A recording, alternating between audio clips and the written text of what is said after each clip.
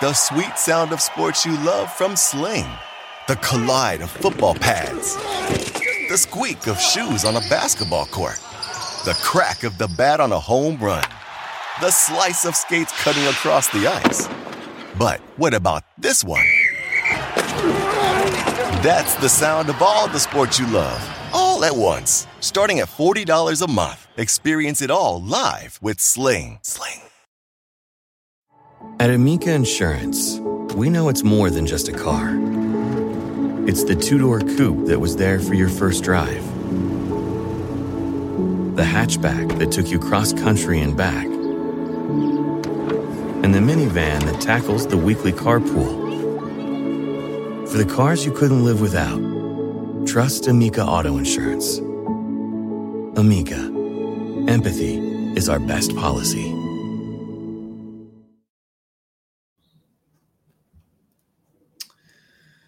Hello. Today is July 24th.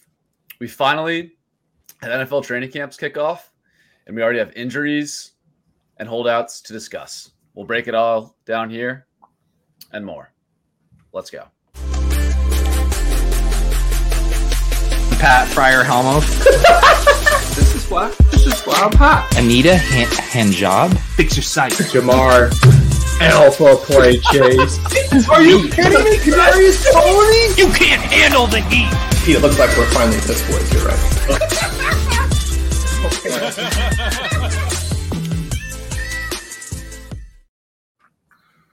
Oh, Pat left. There's Pat. Oh, there he is. I didn't leave.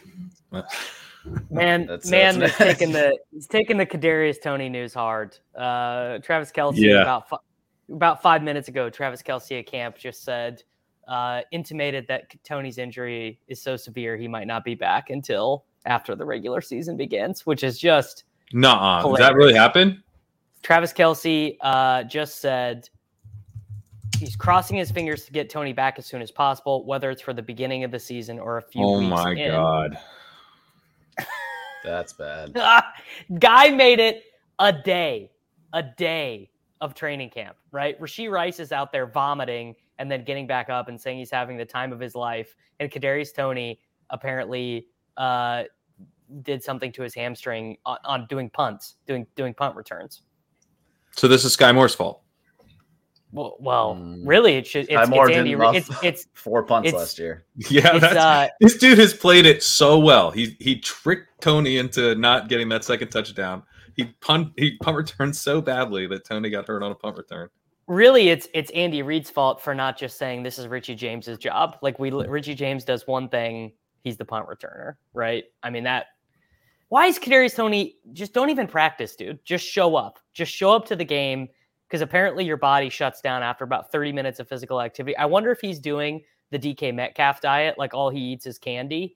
And you guys saw that clip. Obviously, Davis did. You saw it? That's old. I didn't. No. So this is a thing he's been saying. Okay. No, the clip is new, but he's been saying this for years. He's like, all I do is eat gummy candy. But it's not just that. He does like an 18, 19 hour fast. So he does he wakes up, he works out twice, completely fasted. Then he gets really hungry around noon. He goes and gets a big coffee. So that keeps him going until I think 6 or something. Then he breaks that fast with several bags of candy. That is. And he says he Postmates it every day. He says he Postmates it or I guess Uber Eats it every single day.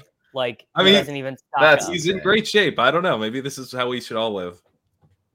I don't think that would work for me. I don't think following the diet would work for me. But realistically, if Toney is hurt, actually for training camp, he's going to be the biggest faller of the entire preseason. He's going to go from what is he wide receiver 38? He's going to where he's going to go is in that range where you don't want to click anyone. Michael Thomas, Cortland Sutton, Jameson Williams. He's going to land right in there. I was going to say the same thing, that right near Jameson. If he's uncertain for the start of the year, then I think he would go past Jameson Williams even maybe. It depends obviously on the news and what the injury is, but I could definitely see him dropping as far as there. Because yeah, I mean, I like him more there with injury concern. Like, I guess, like now that because part of the thing with Tony is that he's never really stayed on the field, and he's like his playing time sort of uncertain. Is such a low floor that like some of that floor sort of realizing itself, but then getting priced in. I think I will have more of him. He becomes a guy you're actively taking and just accept the risk, as opposed to being a guy you only ever take with Mahomes. Right. The risk is now, it's not that people are scared for no reason. Like, the risk has now shown up. Like, he may miss time, but that's getting priced in. But it's I don't know. It sort of makes me feel like the ceiling is sort of unchanged, right? Like, he can still get healthy and be the number one there. I think the thing that gets tough, right? Because I think part of the reason he wasn't available last year was, one, injury, but it was also, two, not having a good grasp on the playbook. I mean, clearly in the playoffs, they didn't trust him to be out there running real routes at wide receiver. So him missing all training camp and preseason, like, I agree with you that at pick 100, I would be taking him more than I am now. But I think the fall would be justified, because the chances of him being a legitimate wide receiver for the team, like playing 70% snaps, I think decrease a ton if he misses all of this time up at the start of the season. So yeah, that's true. Yeah, it's tough with guys like this because I have so little Kadarius Toney that it's like I have 1.4% and $47. So I like some of these guys that I have low on. I've tried to mix them into one of the higher stakes teams that I'm doing. And Tony, I haven't even done that. So this is about as hard a fade. It was pretty uncomfortable fade because he does have a really high ceiling. But we talked about just the playing time stuff, and he also has been going near receivers that I really like. Like, if he was a late 7th round pick, I'd probably have a lot more. But he's more like a late 6th. So then when it's the fall is justified, well, it's easy for me to feel like the fall is justified because I wasn't taking him where he was. But I do. I mean, I do. I will find him a lot more intriguing if it's him versus Jameson Williams. I mean, I bet I don't have a Tony team. I have 12% on Underdog, but I bet I don't have a team that does not have Mahomes or Burrow. I would guess out of 200 plus drafts, I've got 0 Tony isolated from other Chiefs teammates, because there is there. But now I'm whatever, sure, be my 5th wide receiver. No different to me than honestly, no different than taking Sky Moore, really, where the floor is 0 countable games. You know what I mean? Yeah. I'm taking Sky Moore at pick 100, and I've 0 confidence in that, but just because the cost is different, I'm doing it. So I think that's a fair point, that if Tony was there, I'm sure I'd be taking him some. I don't know. I'm just taking more because of the price, not because I even really believe that he's going to break out this year. But it's just okay, pick 100. If I'm not taking any Chiefs wide receivers, I'll take more there. Why not? Well, yeah. And the other thing I would say with Tony is he does strike me as a better managed league pick, where it's it feels somewhat binary. Maybe now not, but ahead of time, I probably would have had more of him in my high stakes stuff, because it's if he is the guy, you're starting him every week. He's either a locked and loaded starter for you, or you're sorry you picked him. I think that's a great point, comparing him to Gabe Davis, who goes right next to him too. I'm not super excited about Gabe Davis in redraft, but in best ball, I'm totally fine with the price. I think there was some Hopkins risk or free agent risk baked in at some point with Davis, but now it's he's getting that 90% route roll again this year. There's almost no way he doesn't get that again. So in best ball, that's the type of guy. The Kincaid stuff could help him too. If it's Kincaid versus Shakir, and you have Gabe Davis, give me all the Kincaid. Give me a rookie tight end learning slot receiver over an NFL slot receiver. Yeah. Well, anyways, we had the Tony stuff. A topic we wanted to hit on today before we get into the risers and fallers was all of the holdout risk that bubbled up over the weekend. I think this is namely attributed to Barkley and Jacobs. Those are the 2 most obvious holdout risks. I'll also toss Dobbins into that group. I think that's going a little under the radar, but he's been placed on PUP. He didn't report to mandatory mini camps, and he's been frustrated about his contract. So that could be like purely just a normal pup thing. He's banged up and isn't playing, but I am monitoring that just slightly. I don't think it's quite the same likelihood as Jacobs. It's interesting. I wouldn't have him in this group. I don't think he's in this conversation for me. I mean, he's under a rookie contract. Like, it's not the same. Well, here's what I'll push back on that slightly. Players of his tenure are able to renegotiate their contracts in their third year of the rookie deal. So he is theoretically able to do it. And B, like, he can at least renegotiate a contract. Barkley and Jacobs literally have like they can't. So let me be clear. What they can do is they can get basically added sweeteners to their 1-year franchise tag, but they can't negotiate long-term deals anymore. Like, Dobbins but I mean, still can, and Jacobs and Barkley literally can't. So I do think that is kind of a notable like difference that at least Dobbins has some motive to hold out, right? Is that why he's not at camp? I just assumed it was his knee still. So I think that is like the official line. So this could be me reading into the tea leaves way too much, but there was a story on ESPN late June, early July about Dobbins being upset about his contract. He had a bunch of quotes on it. He wanted to renegotiate his deal.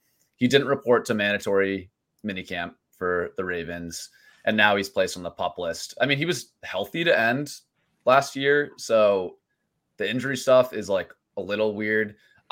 Anyways, I don't want to get too like held up on Dobbins. I just think I'd just like monitor that one because I think there's weird stuff. No, I mean Dobbins is falling. Like I think we should definitely talk Dobbins. I just think that to me this is like, I talked about this on Ship Chasing last week. Like I think the market is definitely like trying to price in this stuff and like as being like pretty active in terms of the training camp reports, but I don't necessarily feel like there's like a great understanding of like what some of this stuff means. Like I forget who it was. I think Pacheco, when he first went on PUP, people like legit thought he was missing 6 weeks of the season, which is hilarious since that's not even how the PUP works anymore. Yeah, it's different. It's different. Yeah. But I mean, like there's two reasons why that was wrong. One, there's the training camp versus regular season PUP.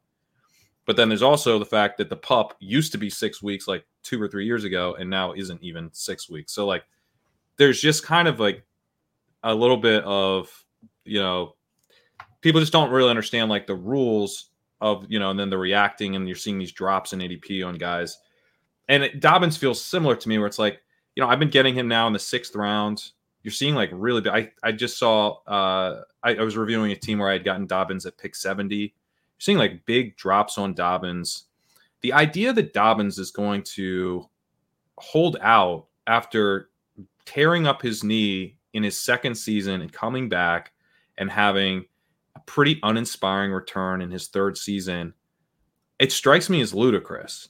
Like he has no leverage. He's on a rookie deal and he had one good year and it was his rookie season. Like what leverage Mark does Ingram, he have? 31-year-old Mark Ingram was more productive than him inside of this offense. Yeah, I agree. He's got like no leverage. He's got zero leverage. There's no reason to freak out about this. Now, if we start to hear stuff about the PUP and don't get nervous about literally the PUP because people that's what I was talking about before. People that's like it triggers people and it shouldn't. But if you start to hear stuff that his knee could like linger into the season, sure, but that should not be what our prior is on him because we saw him play last year at the end of the year. Like as far as I know, he did not have an additional surgery. It seems like they're probably just kind of working him back. Okay, sure tell me right? Tell me if I'm making this up, but wasn't there something like he came back and then he got hurt again and it was never 100%. Like I'm looking at his game logs and he never played more than 50% of the snaps in any game. He had a second surgery last year. Yeah, like they during were, the season, they he were had a cleanup time-sharing procedure him during the season. They were time sharing him with someone who really sucks. Kenyon Drake, maybe. Does that sound right? Yeah, that's probably right. Yes, but this is right. I'm looking at it right now. They were time sharing him with Kenyon Drake. So with Dobbins, like he was efficient down the stretch last year, and this is getting into narrative speculation. There were a lot of clips of him on like long runs that looked like Didn't his look long right. speed was not there. So that was the thing, is people saying, oh, Dobbins was still efficient, but maybe his short area burst and explosiveness was back, but his long speed, something was off. So anyways, I don't want to get too into Dobbins. I think maybe the other guys are more important to talk about. I'm just not that into Dobbins, really, is what it comes down to. I'm more into him now. I mean, if you can get him sure, in the if I can round, get him in the, I was going to say, if I can get him 15 picks later, although because of that narrative street stuff Sam just mentioned, I just sort of have like this vague association that his body is not healthy. And if this is not about a contract thing and he's really not good to go 48 days before the start of the season, that is concerning. It's weird either way, right? Because I don't want to get in the business of freaking out about Pop, because I agree with you, Pat, but like at least with Pacheco, that was like expected. It was like he had this surgery, had a broken hand, surgery on his shoulder. Like it makes sense why he's not out there right now. With Dobbins, it's like he finished the year last year healthy, like playing, and has all this weird contract stuff, and now is not showing up to camp or mini camps or training camp. It's like that's like more new news to me than the Pacheco one. So I kind of agree with like a slight hit to his value. I don't think it should be falling like full rounds or whatever, but it to me, it's just like there's kind of ominous vibes coming from J.K. Dobbins land right now, and I don't know exactly what's going on. I'm not 100% sure what's going on. I do think that, if we think about it, just thinking through the Dobbins thing, like what risk are we really taking on? I think the contract stuff, and this is why I said to me it's not similar to the Jacobs Barkley thing, because the contract stuff is just like, it's really a non-issue. Like he has zero leverage to begin with, and then now we're wondering if he's healthy after 2 years after this injury. Like that's even less leverage. It's like I was checking Jeff Zarebek to see, he's a Ravens beat. I was trying to see what he thought about the Gordon signing, and he was saying like, look, I mean, this backfield has suffered a ton of injuries. They're trying to add depth. Like it didn't really have anything to do with the holdout thing. So I think the holdout thing is like, kind of a red herring. However, there probably is some risk that we're taking on with is how healthy is he. But I guess my bet with Dobbins, I'm at 6% right now, and I do plan, I'm hopeful to get up to at least even with the field with enough 6th round discounts on him. But my hope is, or my bet there would be that he will be coming on down the stretch, right? Like if you're getting, maybe you're taking on a little bit of risk with his health, but in November, like he should be fully healthy unless there's something we're really missing here with the knee. And then also potentially you're getting a much more explosive Ravens offense, or one that's maybe equally explosive but running more plays. So, I think in the 6th round, a lot of that is a lot of the risk is somewhat priced in, and you can handle a little bit of a slow start if that's what we get from him. Got it. So anyways, back to the holdouts. I just wanted to go through. So I think what's important to consider with these holdouts is that holdouts have happened in the NFL for a long time. They've been less common in recent years. We've seen more hold-ins than holdouts. But the number of holdouts that actually lead to players missing games is extremely small. So this isn't comprehensive. I'm sure there's other examples out there. People in the chat can let me know, but I dug into, the number of holdouts that actually resulted in players missing games since 2000.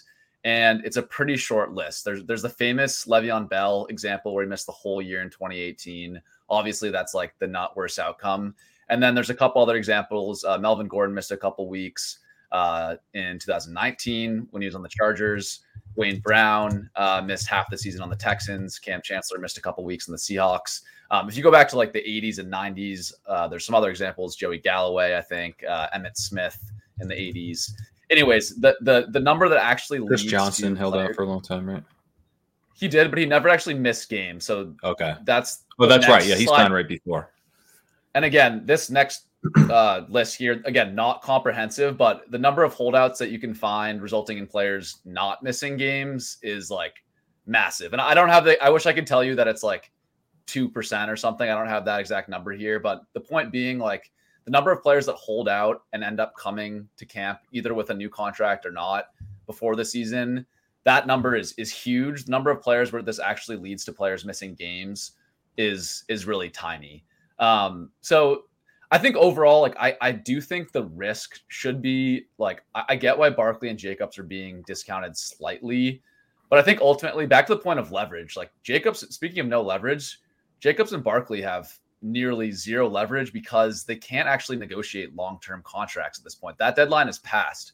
All they can do is they can get something in their contract that says we won't get tagged the following year. Maybe that's what they're holding out for. I think they can get like a couple extra $1 million added to their 1-year deal this year. So there are small things they can get, but like the long-term deal is off the table for them already. So that's what I'm saying. Like rationally, I don't see any world where these players say, okay, in my contract year, when I'm fighting for a contract in 2024, I'm going to sit out, half the season and show that signal to teams. Rationally, it makes no sense now. Well, let's just, I think there's an important caveat here. Like they are not under contract.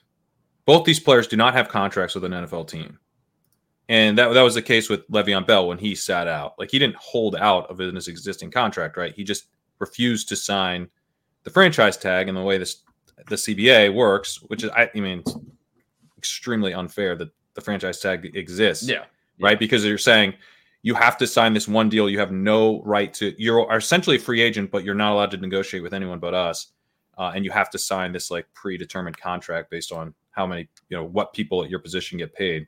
So Le'Veon Bell is the second year that he was franchise tagged because he played under the franchise tag, I believe, in 2017, and then came back and got franchise tagged again, and then he sat out and refused to play under the franchise tag. Not that I think either Jacobs or Barkley would do that, but there is sort of a incentive to do that in some way where you have to be, it's not the most logical thing to do, but you could potentially say, I'm going to do what Bell did, sit out for the year and try to reach free agency without taking another year off my career by being a total workhorse. And both of these guys are total workhorses. They're going to take a lot of punishment this year, and then they're going to hit free agency. So it could be I don't see either of them doing it, but that would be the path, is that you're talking yourself into self-preservation, and I'll get my contract next year when I'm actually able to negotiate with other teams.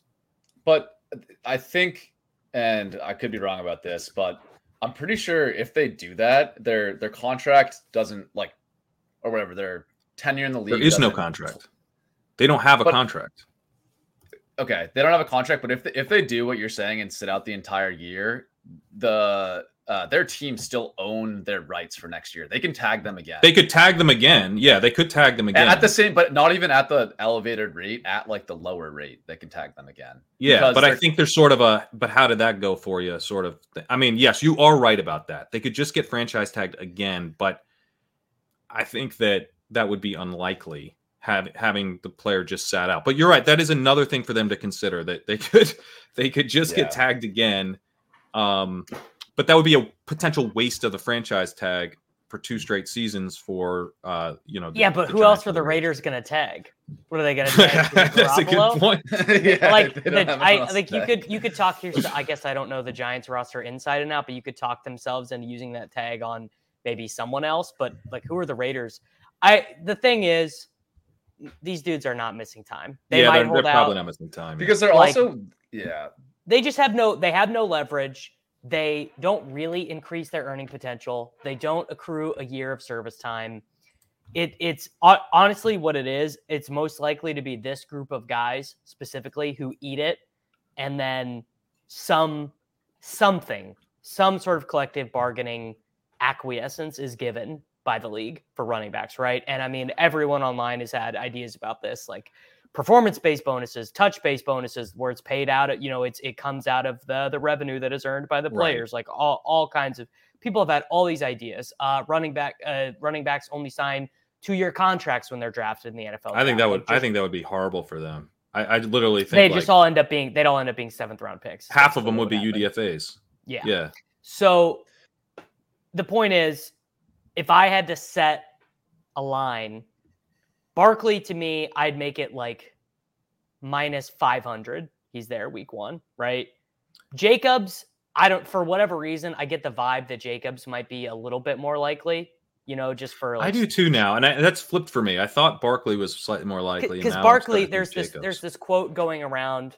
Barkley was doing this podcast, right? And the quote that went around was, "Oh, maybe I really will have to take it here. Maybe I really will have to say, fuck my teammates, fuck my team, whatever." Yeah. But then the part of the quote that's not circulating is Barkley basically going like, "I would never do that. I care about my teammates and stuff too much." Like it's not really in his nature. It sucks for these guys. I feel for them. Obviously, laborer should be compensated appropriately. And if you're going to get tackled 300 times in a season and literally risk like your brain health, your ability to walk properly, you should be paid a lot for that. Even if eggheads like us have said Gus Edwards can do your job just as good as you can for winning games or whatever. But there's just the way the CBA is structured leaves them no outs. They have no outs. They're just fucked. It's the franchise tag. I mean, Charles Robinson I think it was on Slow News Day. He was making the point that it's really just it's the franchise tag. The only way to fix this is really the franchise tag, the getting rid of it, or maybe if they do the players even like the franchise tag, or is there? I guess does it work out for quarterbacks? That's how it got sold. Is that they were basically going to use it on quarterbacks, and that that's why it's called the franchise tag, right? It's supposed to be for franchise players, but it's a lot of times just used to keep a guy for like really cheap, and a guy whose career is. Potentially only have 1 or 2 more good years, and you're able to keep him cost controlled. The combination of, in some ways, Jacobs is lucky because they didn't use the 5th-year option. He could be in a situation where he's still on his rookie deal right now and likely to get franchise tagged next year if he performs well. So that's what happened to Barkley. I just think it's the 5th-year option and franchise tag combo that's so brutal for the running backs. Barkley, the person who I really feel bad for is Saquon Barkley, who could have signed the largest running back contract in NFL history had Dave Gettleman kept his job for another year. It's really it's so true. And really the thing is it was Gettleman's poor choice to hire Joe Judge, right? Because Judge was so bad at his job that ownership just had to clean it out. But had they kept, who's Jason Garrett was the coach before or whatever, and had Garrett had like a respectable 7-win season. Is Joe Judge with Garrett as the OC? Oh, right? That's right. Who was the coach before Judge? Was it the guy with the there was a guy in between. There was a guy. Okay, all right. We're gonna. Didn't our prophecy come true? By the way, yes, we realized that Freddie Kitchens. We realized that Freddie Kitchens was the offensive coordinator. So there was Pat Shermer in between. So it was Coughlin for a billion years. McAdoo gets fired mid-season. Then they hire Pat Shermer. McAdoo benched Eli to end his streak, and that was the end for McAdoo. Geno Smith started that game.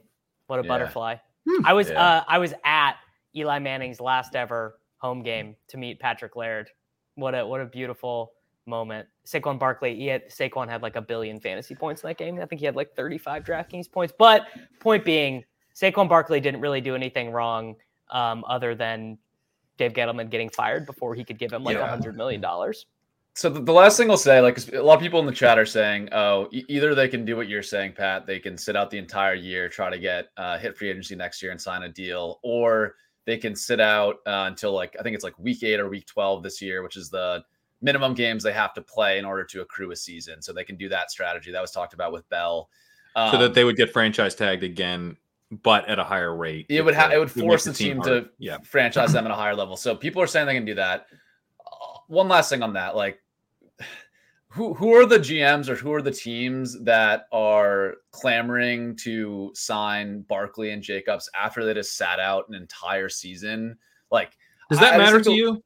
I think the Le'Veon Bell example is, and Bell is kind of a similar age to what these guys were when they sat out a full year. Yeah. And he got fired 1 month after he made that signing. I don't know. I'm just looking at the contract for running backs this year. The maximum someone got per year, I think, was David Montgomery at $8 million. I don't know. If I'm these guys and I'm acting rationally, I'm playing this year. I'm getting my 10 Isn't the rational move to sit out as long as you can and then sign the tag? Well, why isn't it rational to? You lose $600K per game that you do that. You lose your game checks. So you'd only be getting paid $4 million per year instead of $10 million. You're sitting out 60% of the year. Isn't it week 12? I gotta check. I think it's week 12. It's week 10. I remember from the Week Vincent 10. Jackson thing. Vincent Jackson sat out until week 10 and came back. So you're sacrificing of your different now. Yeah, of your franchise tag of 10 million, you're sitting out 10 games at 600K per game. Then you're playing like that. Almost makes less sense to me than just sitting out the entire year. You're risking coming back for 4 million for the rest of the year. I don't know. Like, although you're showcasing that you're not dust is essentially what it is. You're auditioning for a contract. Yeah, I just think I think it's possible. Like, I'm not saying it's impossible these guys hold out, but the Le'Veon Bell stuff was so bad. Financially, I do not think that was a win for him. He had the same thing where I think he was on the franchise tag and it was about the same amount of money as it is now. I think it was like 10 to 12 million. He lost all of that. He did get a new deal with some guaranteed money, but I think if he had just got $27 million guaranteed at signing with the Jets, and missed out on $14.5 million the year before. I would say that was probably a win, by today's standards anyway. And he got to release that rap album in the interim, so yeah. I don't know, maybe not. Maybe it wasn't a win because he probably would have gotten after playing, but who knows? He could have tore his Achilles. You never know, right? Tore his Achilles, yeah. It's impossible to know, but I don't think you can look at that and say it's a clear win for Bell. I think he easily could have played, got his 14 million, and got a similar contract from some other team. So who knows? It's impossible to say. And it was the Jets ate it so hard on that. I think the issue for Jacobson and Barkley is what can they even get beyond this? You know what I mean? This is probably reflective of what they would make on the open market at this point in a year's time. Maybe it's not reflective of what they would make today, but in a year, it probably is. So, it's just such a shitty situation. You want there to be an answer for these guys, but they're probably just going to have to suck it up and play. Yeah. So I've been taking Barkley. I've been pushing Barkley into the third round and trying to get him there. Or sometimes I'll take him in the late second if I feel like I'm pairing him with guys that I haven't paired him with in the past and, are kind of tougher to pair him with. And then Jacobs, I'm trying to get him in the late third. But I am taking Breece Hall over him now. Yeah. I think getting both these guys at a discount is good. I love Breece Hall. I think that Breece Hall could easily be the key to the season. I mean, he's just he was so good last year, and that's another one where I've seen stuff where this is Twitter, so there's a bunch of dumb stuff, but it's he's running at 23 miles an hour, which is insanely fast, but talk to me when he's cutting at 100%. Okay. You're only going to draft him if he's cutting at 100%. If he was cutting 100%, he'd probably be the 106. So there's, you're getting a discount on that. Yeah, I agree with those takes. I'm doing the same thing with Barkley and Jacobs. I think there's a conversation of do they actually hold out and cost themselves games this season, and then there's a conversation of can this fear get worse and can you get them at better values? And I do buy that things are going to get worse for them in terms of the narrative and the news before they get better. You had the report today that Jacobs is flying away from Las Vegas somewhere. He's not reporting the team. You're going to get stuff like that. These guys are going to act as if they're not going to show up for sure. All players who are holding out, act like that. That's the point of holding out. You want the threat to be legitimate. I don't buy they're not going to play by week one or very early in the season this year. But I do think the prices will get lower. So I agree with you, Pat. I am just holding off a little bit. If Jacobs is there at the end of the third, I'm still taking him. If Barkley's there, pick 25, 26, I'm definitely clicking on him. But yeah, I guess I am letting them slide a little bit. And I'll probably take Derrick Henry over Barkley now, I guess. Yeah, I'm doing that. Yeah, I was already taking Pollard. So part of the thing for me, this is kind of a blessing for me because I wasn't taking Barkley anyway. I wasn't taking Barkley. Yeah, I'm at 3% Barkley. And I'm in a bunch of slows. I did a mass enter slow over the weekend, so my life's gonna be pretty rough for the next couple weeks. But I'm in I literally max entered the puppy slow, the Pomeranian 2, and the Pomeranian but super flex slow. So I did 250 slow drafts all at once. So I'll let you know how that goes. But so my Barkley exposure will be higher than this 3% because I am taking him at the end of the second round. I've got 5%, but I have 21% Pollard, so you can't. Okay, yeah, you can't do both. But I just felt like, looking at Barkley's profile, like, at this point, I think his receiving ability is a little bit overrated. He's still a very strong breakaway rusher, but it's somewhat. I mean, look, they got 900 slot wide receivers who are going to be running in that area of the field. Like Barkley might actually have to block more. This year, as a pass blocker. He's going to hold off whatever other running backs as far as receiving duties, but I don't know that he's like a special receiving weapon by once you factor in the 900 slot receivers they have. So I just didn't really love him as a pick. So to get him, so it's kind of a blessing that now I can like push him and take him. I'm taking Henry for sure over him. But if he gets past, like if he's it's like Ramondre versus Barkley, I'll go ahead and take Barkley. Because if Barkley's playing, I have no concerns that he's getting all the work. Whereas Ramondre, I'm starting to get more nervous about that. Yeah, the Barkley as a volume play thing is interesting because I remember when you originally published your legendary upside piece, which I think was 2 years ago at this point, right? 2021. 2020, 2020, I think was the first year I did. 2020. Whatever the first year you did it was. I remember it was. Yeah, whatever it was. I think it was.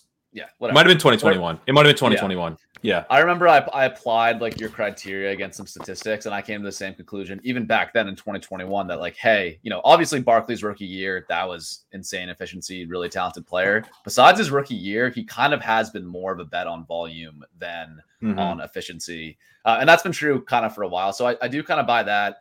At the same time, like it's such a good bet on volume. If it's such an easy bet on volume. Yeah. And like the long runs, he still has that in his bag. He does that well. Yeah. So, anyways, let's talk. Let's maybe move away from the running backs. Just on Jacobs real quick. It's like, go ahead. I do think like with Jacobs too. Like I am underweight Jacobs as well, but I would like to get. I'm at 5% Jacobs, and I've done some of the higher stakes stuff with him. So I'm kind of been more in on Jacobs than Barkley for sure. But like the Raiders just being like an absolute dumpster fire is also like a potential question with him, right? So I've definitely. I mean, I'm not that worried about that in general. Okay. Like they're Jimmy G's playing now, practicing. They weren't that good last year, anyways. Like they were kind of like scrappy, whatever. It seems like it's going to be the same thing. Like, I don't know. You could argue that having Renfro and Jacoby Myers is better than running out like Mac Hall. There was another guy there who was like an all-time wind sprinter. I even forget his name. Demarcus Robinson. Demarcus Robinson was wind sprinting for the Raiders last year. So and wide receiver 2 for the Rams. And you don't have the will he won't he thing with Waller happening every single week. Like it. And look, to be honest, there's no difference between Jimmy Garoppolo and Derek Carr. I'm sorry if you're one of those people who believes that there is. There just really, there really isn't. There really isn't. I mean, the numbers for Jimmy G and Derek Carr aren't even close in that Jimmy G is Jimmy G's been much better. Yeah. Way better. Yeah. So you can say, oh, it's all Shanahan, but you have to say that, and then you have to like regress it. Even like you gotta regress the shit out of Jimmy G to get into 2022 Derek Carr. 2022 Derek Carr was like already bad, and Jacobs and Devontae smash. So that's the thing. I think Jimmy G is definitely. I would say Carr is a better quarterback than Jimmy G. I mean, we can say that, right? But can you say that 2022 version of Derek Carr is like better than Jimmy G? I think Derek Carr. Yes, I expect the Raiders to be worse this year with Jimmy G under center.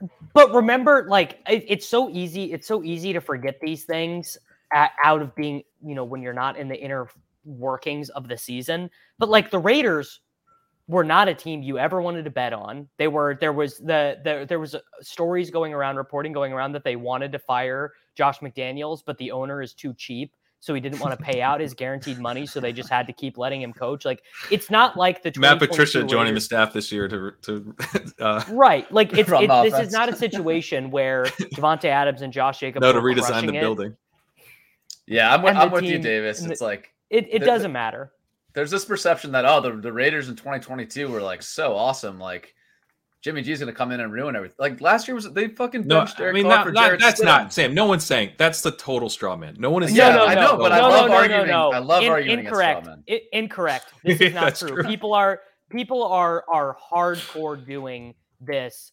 Derek Carr is way worse. The Raiders are going to be awful type thing. Because I tweeted this the other day about Devontae Adams, about how I think he's a better pick than St. Brown and Garrett Wilson. And almost like half the replies are like, yes, this is obviously true. The guy who has been one of the 5 best receivers in fantasy for the last 5 years is still good. And then the other half of the people are like, I can't believe you would draft a guy catching passes from Jimmy Garoppolo, basically completely negating that like George Kittle has gone completely nuclear and Deebo Samuel had like the greatest efficiency season a wide receiver has ever had with Jimmy Garoppolo. Like just the Jimmy hate, like, sure, if I wanted to win games, maybe I'd rather take Carr. But the Raiders were 6-11 last year. They had a negative 23-point differential. Like they were bad, and it simply did not matter. It did not matter to Devontae Adams and Josh Jacobs, and I don't think it will this year either. Yeah, it's just like I don't love it if I'm drafting a running back that I think his team might be like, and what outs do they have to be good? So I don't know. I'm still drafting at the end of the 3rd for sure. I have seen like some stuff where he's fallen into the 4th, and I would take him. I would take him if it's between Jahmyr Gibbs and Najee Harris and Travis Etienne or Josh Jacobs. I don't even have to think. I'm clicking that. Yeah. You know that line in the second Jurassic Park where he's like, if you accidentally shoot yourself with this dart, like don't do it because you're going to be dead before you even realize it. That's how fast I'm clicking Josh Jacobs over those guys. I'm immediately clicking. When I see stuff like that, I guess what I'm saying with Jacobs is that I'm tempted to get greedy is really what I'm saying. Because like this additional thing of like, are the Raiders going to suck so bad and all this? Because I see like the screenshots of 4th round Josh Jacobs, and I'm like, that would be nice, but the only way to get it is to pass on 3rd round Josh Jacobs, which I am taking. So I'm like, should I gamble a little bit and see if I can get some sweet 4th round Josh Jacobs? But probably not. I probably should just take the late 3rd round discount. I think I'm just going to because I thought about that too, Pap. Then I'm just like, what is the wide receiver that I'm taking there where I couldn't just be just as happy with the wide receiver I'll get on the way around? It's like, am I that excited about getting Amari Cooper instead of Terry McLaurin or whatever? I'm just like, I'll probably just you need to do it for Lamar or Lamar if Lamar's there, and then got Jacobs as well or something. You guys are Metcalf haters, so I can see you ending up with more Jacobs.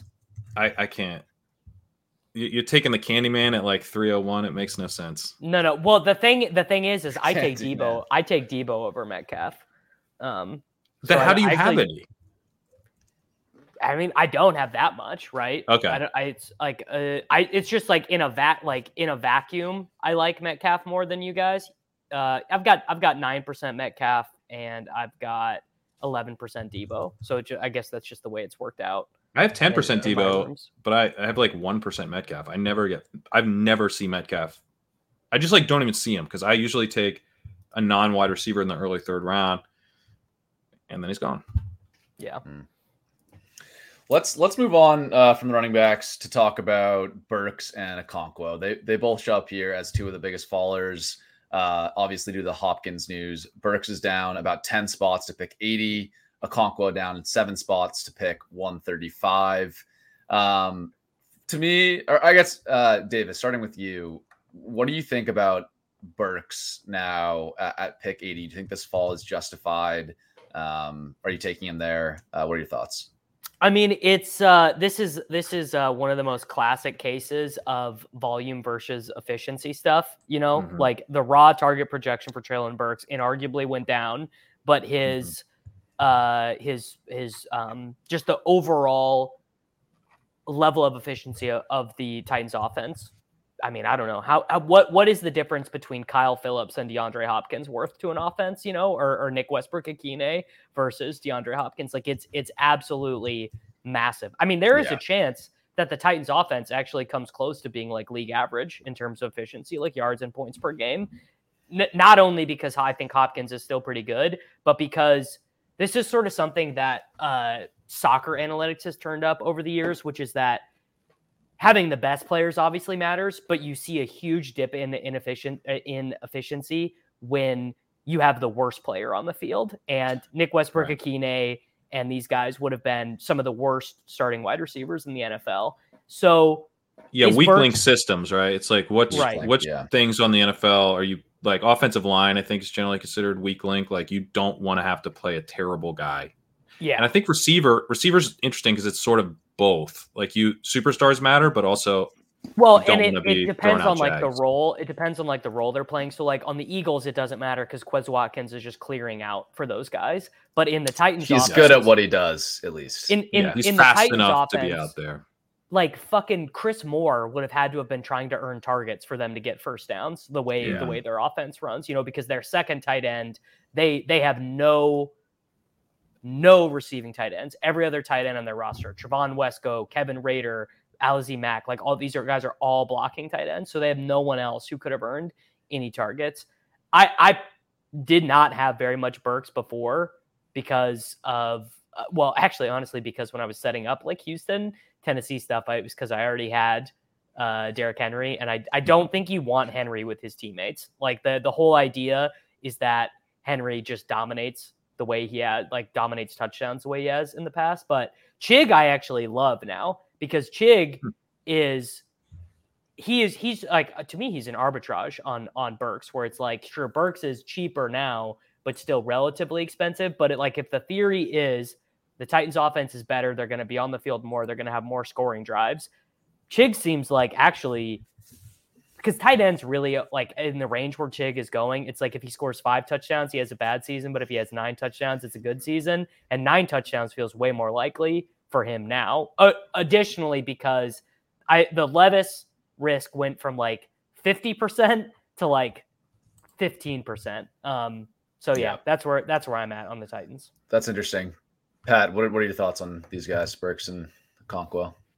I lowered Burks, and he definitely looks. I think his range of outcomes is worse now, but it's tighter, right? So it's like before you had this Levis risk, which created some real low end outcomes for Burks because we're not sure how good Burks is. So you could have this combination where it's like Burks is not good, and Will Levis is his quarterback. That is a horrendous pick. At the late 6th round or mid 6th round or whatever. But you also had scenarios where he was like an alpha and playing with Ryan Tannehill for the whole year. And those are off the table now too. So I think he's on an offense that we now expect to be probably playing Tannehill for, most of the season, unless things really fall off the rails. But, he's probably not that great if things completely fall off the rails. So I just think like now we're looking at a range of outcomes that's like a bit more predictable. Some of the highs are off the table. Some of the lows are off the table. I had him as a target before, and I have him as a target now.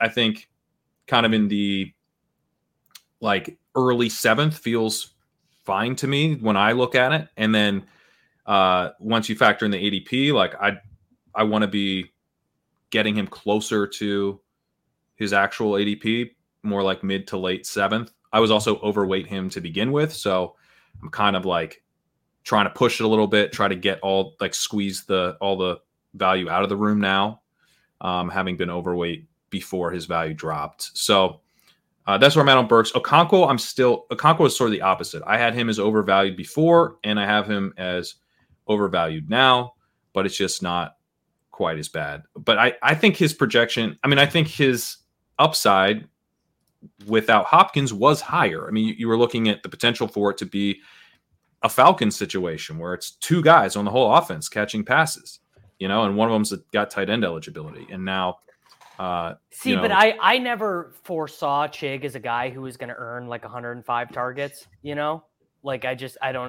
just didn't really seem like the Titans way, like the offense was just going to be so hard to watch. It was going to be a lot of 3 and outs, all that type stuff. But like, just being, what do you think his route participation is going to be? Like, it's going to be pretty high, right? Especially because there's not really. I don't think it'll be very high. Okay. So his I don't problem, think it'll be Davis, very I think, high. is last year he was, well, this is me saying this, but I think the Titans thought he was too small to handle some of the snaps where they need him in there as a blocker. So that's why even by the end of the year last year, Jeff Swaim and Austin Hooper, those guys were still like out snapping him in a lot of games. But the thing is there's not a Swaim or a Hooper. Like I'm telling you, go look at their depth chart, dude. Trevon Wesco, Josh Weil, I literally don't know who that is. Kevin Rader, Thomas Odioka, Justin Rigg, Alizé Mack. Like there's not even a Jeff Swaim level guy. Yeah, but in fairness, like you could name a bunch of offensive linemen, I wouldn't know who they were. Like these dudes who block on our radar, like they're there to block. These are all blocking guys. But the Titans have always, under Vrabel, have always had tight ends be involved as pass catchers, right? They have, yeah. I think his upside case is kind of like a Jonnu Smith type situation where that's literally what I'm saying is like 83 targets but 9 touchdowns.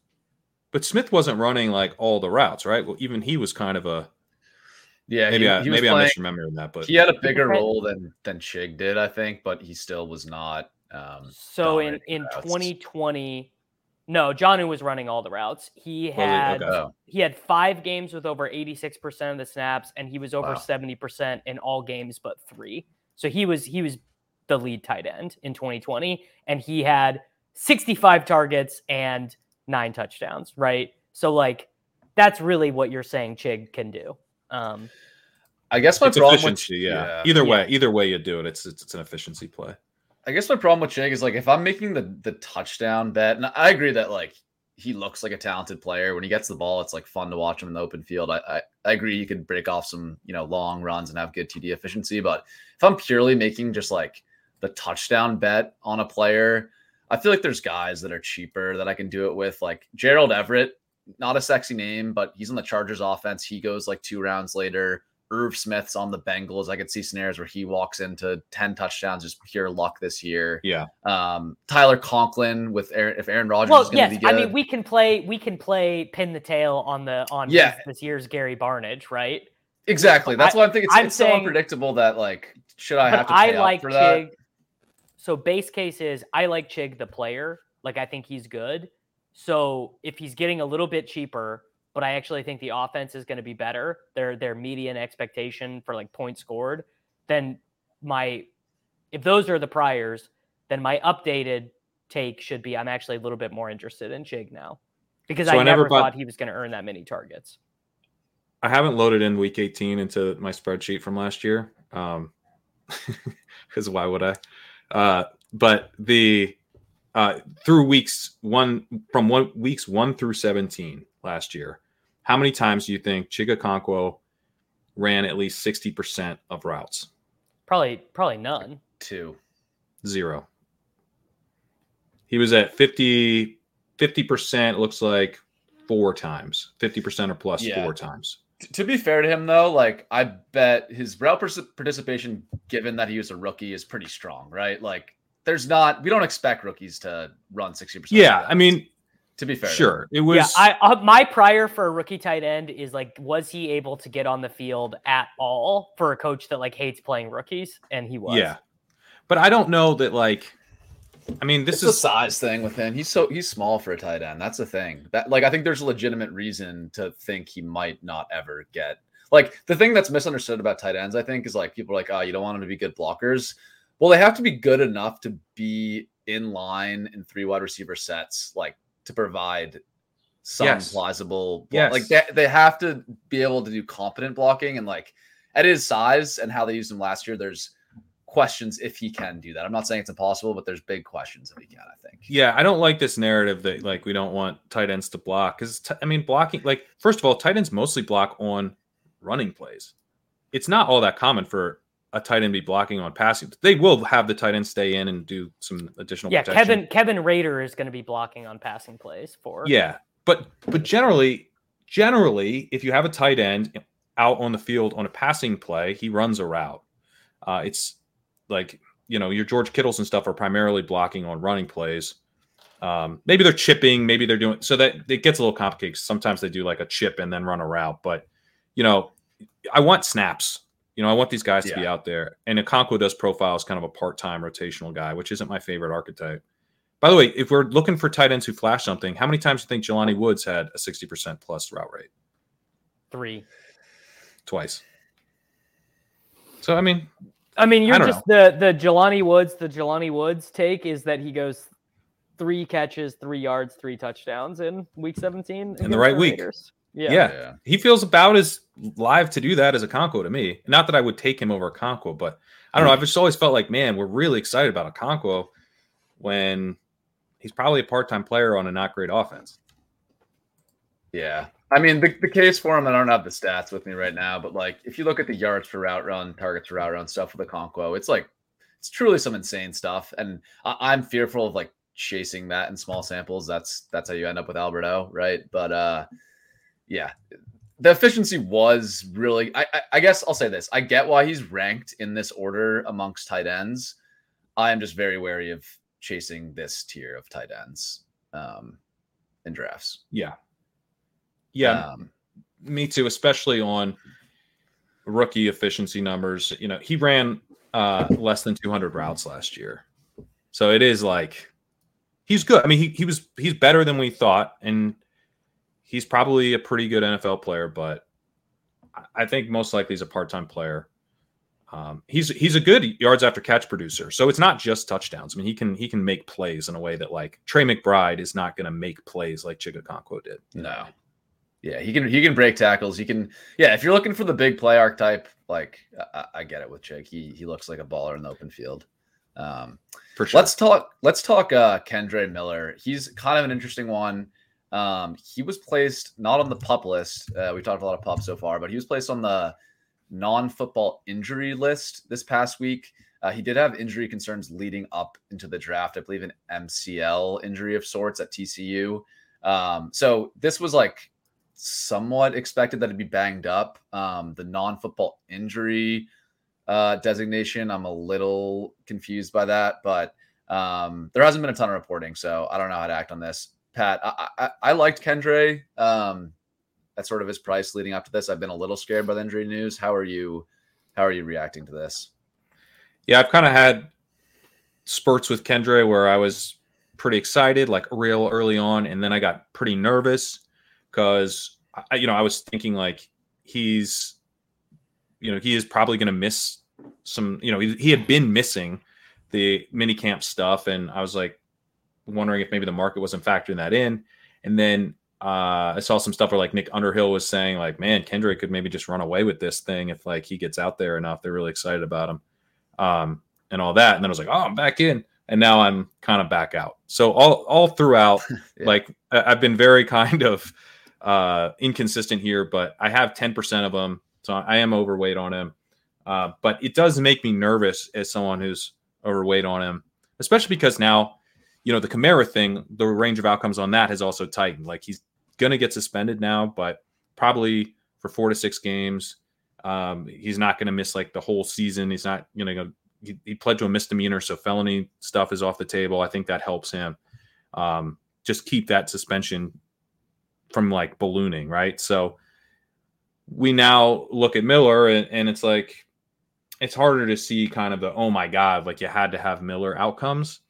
And it makes me a little bit more comfortable moving to other guys, given that I am overweight now. I've got 2% of him, and that feels too high. Because there's no way that all the things that ADP are assuming to be true, like ADP is assuming Kamara is the starter when he gets back from suspension, assuming that Jamal Williams is going to have a goal line role, assuming that Taysom Hill retains his Taysom Hilly fullback, backup tight end, H-back, goal line back role to some degree. Like Kendre Miller is the guy who gets squeezed in this timeline.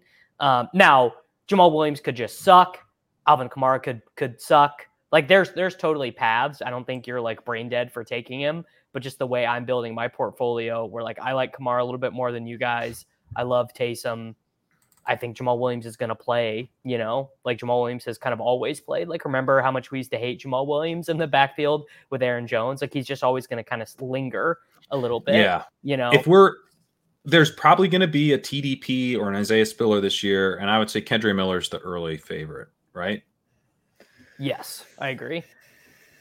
Probably. I mean, yeah, it's weird. I was looking at it a little bit more. Nick Underhill actually tweeted that it's not a medical issue, but technically the list he's placed on, like, in definition, has to be a medical issue. So maybe what Underhill meant by that is the Saints aren't worried that it's like a long-term issue or something. Who knows? It's weird. I guess, like, I was having a hard time clicking him when Algier was behind him. I think Bigsby was behind him for a while. Jalen Warren, just guys I feel a lot better. That's when I was having a hard time clicking him too. Yeah, he is getting into a range where I feel more comfortable taking him now, for sure. Yeah, like I've seen him fall to like the 160s now with this stuff, and I've been like, sure, I'll take him there. I mean, he was an early 3rd round pick, so I like that about him. But yeah, it's a weird situation.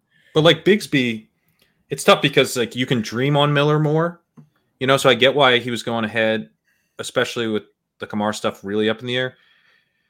And you can dream that, like, look, he's just the best guy right away. Jamal Williams was like, really? Like, we're scared of Jamal Williams? Like, if Miller's good, like, you don't have to worry about Williams that bad.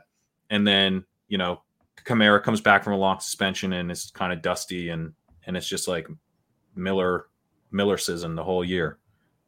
But that feels pretty thin now.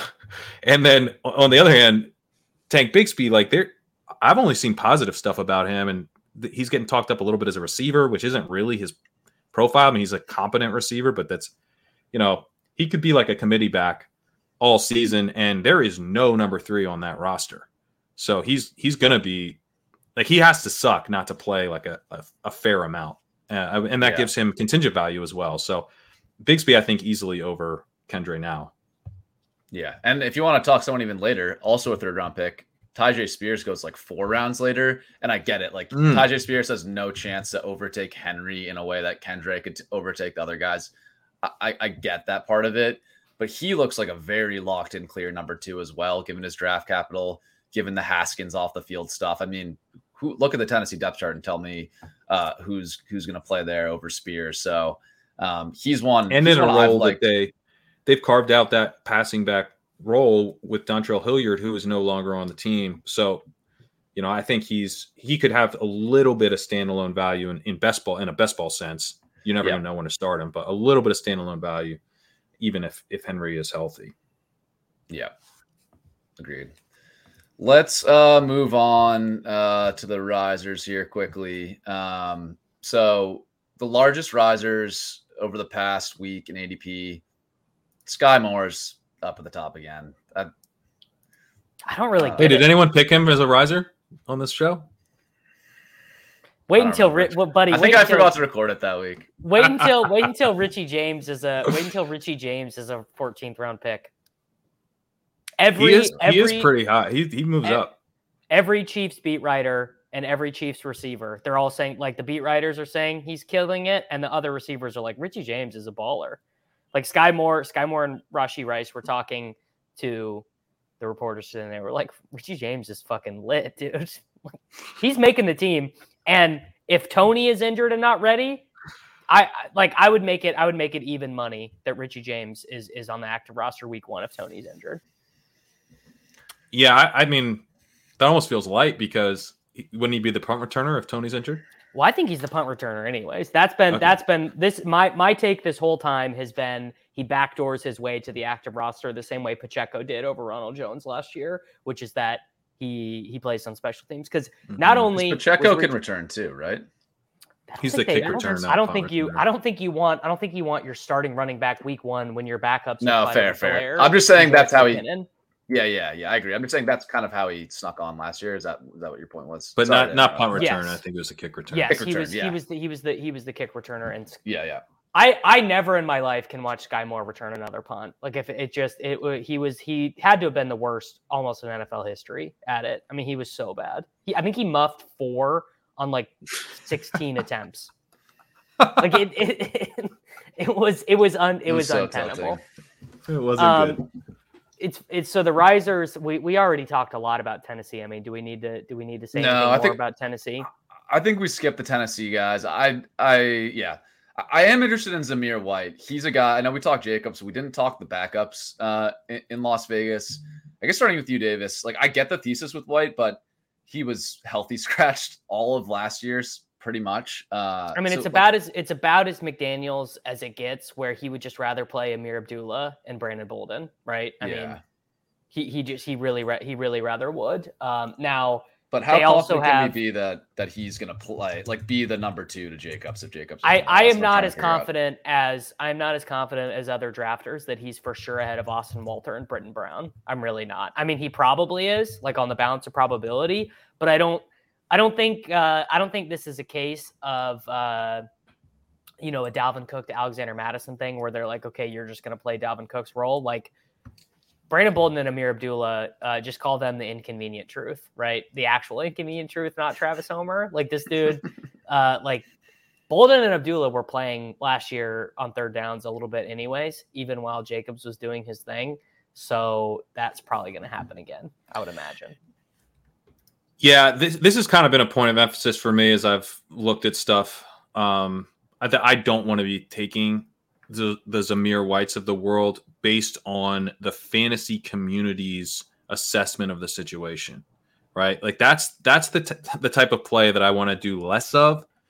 If we have reports that Zamir White's ready to go, he's quote ready to go as the early down back if Jacobs doesn't show up, like, all right, if he's the clear number 2, he looks great, he's repping with the ones, he's clearly ahead.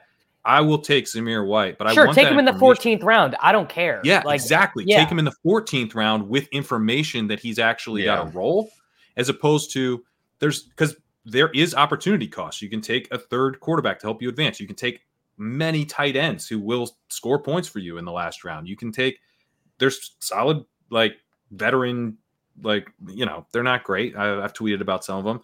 You're not going to be super psyched about the receivers, but they have roles, and then.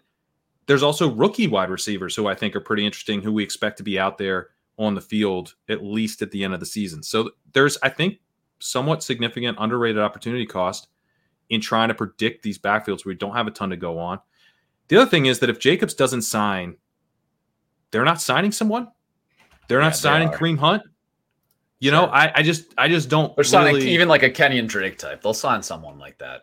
Yeah, exact. Kenyon Drake. That's a great name. I mean, he's been with the team before. So I just don't want to be making this play without information. Yeah. So I agree with you. And I did a little thread on the difference between redraft and best ball. And I think Zamir White is an awesome example where if I had to draft a redraft team right now, I might take Zamir White in like the 12th or 13th. And I'd be totally fine with it because I'm doing my first FFPC main event slow right now. And we'll probably take multiple guys like Zamir White. Exactly, because you cut your 12th round picks all the time. Like maybe 12th is aggressive, but you get the point, right? Like I'd take him super aggressively in redraft because if he doesn't have a role, you know what? I've cut a 12th round pick after week 1 all the time. Like it also all the time. If you start Devontae Parker or Robert Woods or any of these other dust, I'd pick those two because Sam's touted Parker and I've touted Woods. But those guys are not dudes you want in your starting lineup in a managed league, ever. I mean, maybe in your worst bye week situation. Yeah. But you can go find that bye week fill in that week. You want to be swinging for the fences, and the opportunity cost is much lower in some ways because the floor of what you need is a lot higher. That one random spike week doesn't get in your lineup because you're never going to have them in the first place. So yeah, swing for the fences when you can use the waiver wire to your advantage that way. Yeah, and I agree with it. People in the chat are saying some builds make sense to take Zamir with the last pick. I don't. Yeah, sure. I'm not saying never take him, but this is not the type of guy I want to be overexposed to. Zero RB build. I feel like I need a home run swing in the 18th round. Sure. Yes. Sure. I'm also structuring my teams. I'm structuring my teams a little bit more with the idea that I don't want to be needing that back. So I'm prioritizing my RB4, my RB5 a little bit more. Like if I'm building 2-5-9-2, I'm trying to have that RB5 be someone who I'm pretty confident has a job. Yeah.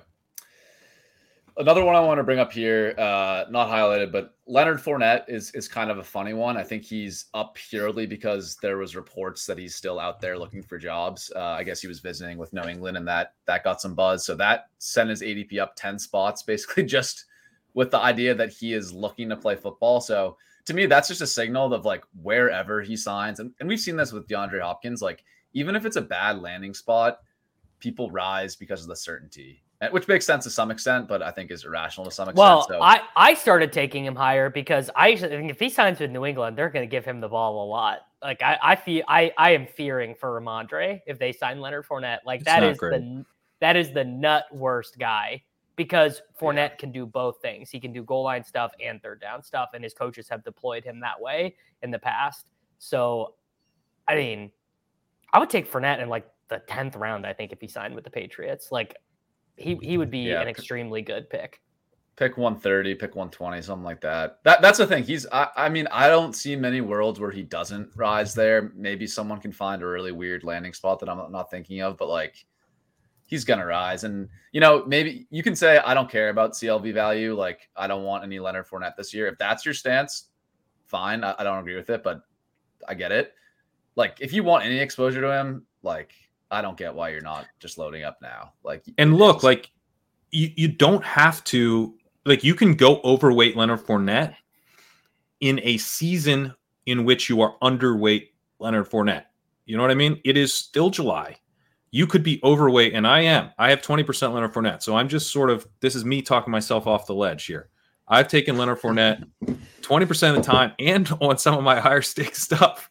So I would really like for Leonard Fournette to sign somewhere soon, jump up in ADP value. It's, I'm doing enough drafts where it's plausible that I have like 7.5% Leonard Fournette in my overall portfolio if I can get enough August drafts in. But I have him at a really good price. So I think that's one of the things about closing line value to think through is like if you don't gotta go to 20% like I did, but if you're at 13%, 14%, and you feel uncomfortable with that, you just need the play to hit. And then you don't have to take him once in the 10th round, which is it's going to feel pretty sweet to just pass on him constantly if he goes to the 10th round. Yeah, I agree with that. Yeah. And I mean, you can do that approach pre-draft too. Like I think Nico Collins, like Alan Lazard, these are examples of guys that were going in like the 160s pre-draft that we were hammering. And it's the same thing we talked about. Like I am fine being overexposed to Alan Lazard at pick 160 before the NFL draft and taking just absolutely zero of him now. Like that I think is a viable strategy because if he does have the weird season with Rodgers where he lucks into 10 touchdowns and 900 yards or whatever, and you needed him 1 week, like I'll have some of him. So yes. Anyways, that's it. It's a good point. Anybody else on this list that you guys want to talk through? I think we should talk about Chubb actually. It feels like a structural thing with Chubb. Like it's nothing about him. It's just that people are feeling uncertain about the guys around him. Yeah. Like people are other running backs, you mean? Yes. Yeah. They're like, well, Barkley, whatever, Jacobs, whatever. And also I've noticed people doing this, like they don't care about the difference at all between CD, Garrett Wilson, Amon-Ra St. Brown, and Devontae Adams when they're picking at that turn. They're like, I don't care which one of those guys I get. So let me take Chubb and I'll just take whichever wide receiver remains. It is tough to decide between that group. And then you also have the situation where if you're at the 12 spot, you're probably not getting Jacobs, even with his fall, Breece is off the board. So you're looking potentially at like a Keenan Allen, Debo, or maybe you go Gibbs, but you're you're solidly in that next tier of receivers, but the running back tier has also hit. So you could easily go 4 straight wide receivers out of the gate, out of that spot. Sometimes I like that spot because I feel like I just like miss zero running back, and I don't do it very, very often from any other spot. But if you're not trying to do zero running back, then taking Chubb helps you avoid, a 4 straight wide receiver start. Yeah. What do you think about Chubb, Pat, in in terms of the legendary upside screener? Because he's a really interesting one from that lens where, he's never really had a full workload. He's never really caught passes, but he's just so efficient. And I think there's a potential. I'm not saying this is projected or likely, but Deshaun Watson has been on, top 5 NFL scoring offenses before. Like, there's a chance he's this amazing player on a really good offense, right? In a place where he has no backup. So I don't know. I've struggled with that. Like, what do you think, like in half PPR about Chubb's upside at the 1-2 turn? I mean, if you're looking for like the legendary outcome, Chubb really isn't your guy. I mean, he's had so few receptions. He's a lot closer to Derrick Henry and Kenneth Walker than he is, even to guys like Josh Jacobs or like Breece Hall. Like Breece Hall, I think is showed meaningfully more kind of receiving upside than Chubb has shown for a long time. However, Hunt is gone, so you kind of have to you really have to squint to see it with Chubb. Like he needs to get used in the receiving game. I don't care. Pollard is scoring more points than him. I just don't care. The other thing about Chubb is that he's 27 years old, and I think he turns 28 in December. So you have this sneaky age risk with him. He had a devastating knee injury in college. And we're betting on hyper efficiency in the run game, and so that I think it's concerning because we know that if these guys lose a little bit, they lose a lot the way this works. And so if Chubb just isn't the absolute clear best rusher in the NFL anymore, that's a major hit to his upside because he doesn't really catch passes. The issue that I've had with Chubb is but maybe he just catches more passes. And my God, he's an efficient rusher. And I generally like betting on this offense. The offensive line is awesome. And yeah, the offense could be really good. And then he catches 3 balls a game. And all of a sudden, he looks like a pretty nice bet in the second round. It's just kind of his baseline thing. I've had trouble getting on board, especially because I have to do all that squinting, and then he basically projects as well as Jonathan Taylor projects, because Taylor is just as efficient as a rusher at his peak and actually in his physical prime. So I'm if I'm squinting to get him to Taylor, and then he's going ahead of Taylor, it's just been tough for me. I've taken in these slow drafts, I've decided to capitulate and take some more Chubb and do some fun stuff where I take Garrett Wilson and Chubb and try to just get him up a little bit. I've been going even weirder, and I've been taking Devontae Adams with that first pick, whether it be 10 or 11 or 12 or whatever, and then taking Pollard, because that is a combo where I don't think I'm giving up that much in projection, but I'm making up a shit ton of it in uniqueness. That's pretty interesting. I might actually start doing that. So yeah, I do kind of think it's a flat tier from, I don't know, wherever you want to drop after Kelsey goes. For me, after Kelsey, I really don't think there is that much, not even over the season, but any given week we're playing DFS, right? How many weeks are Diggs, AJ Brown, Lamb, Wilson, St. Brown, and Adams going to be projected more than a point apart? Not that often, I don't think.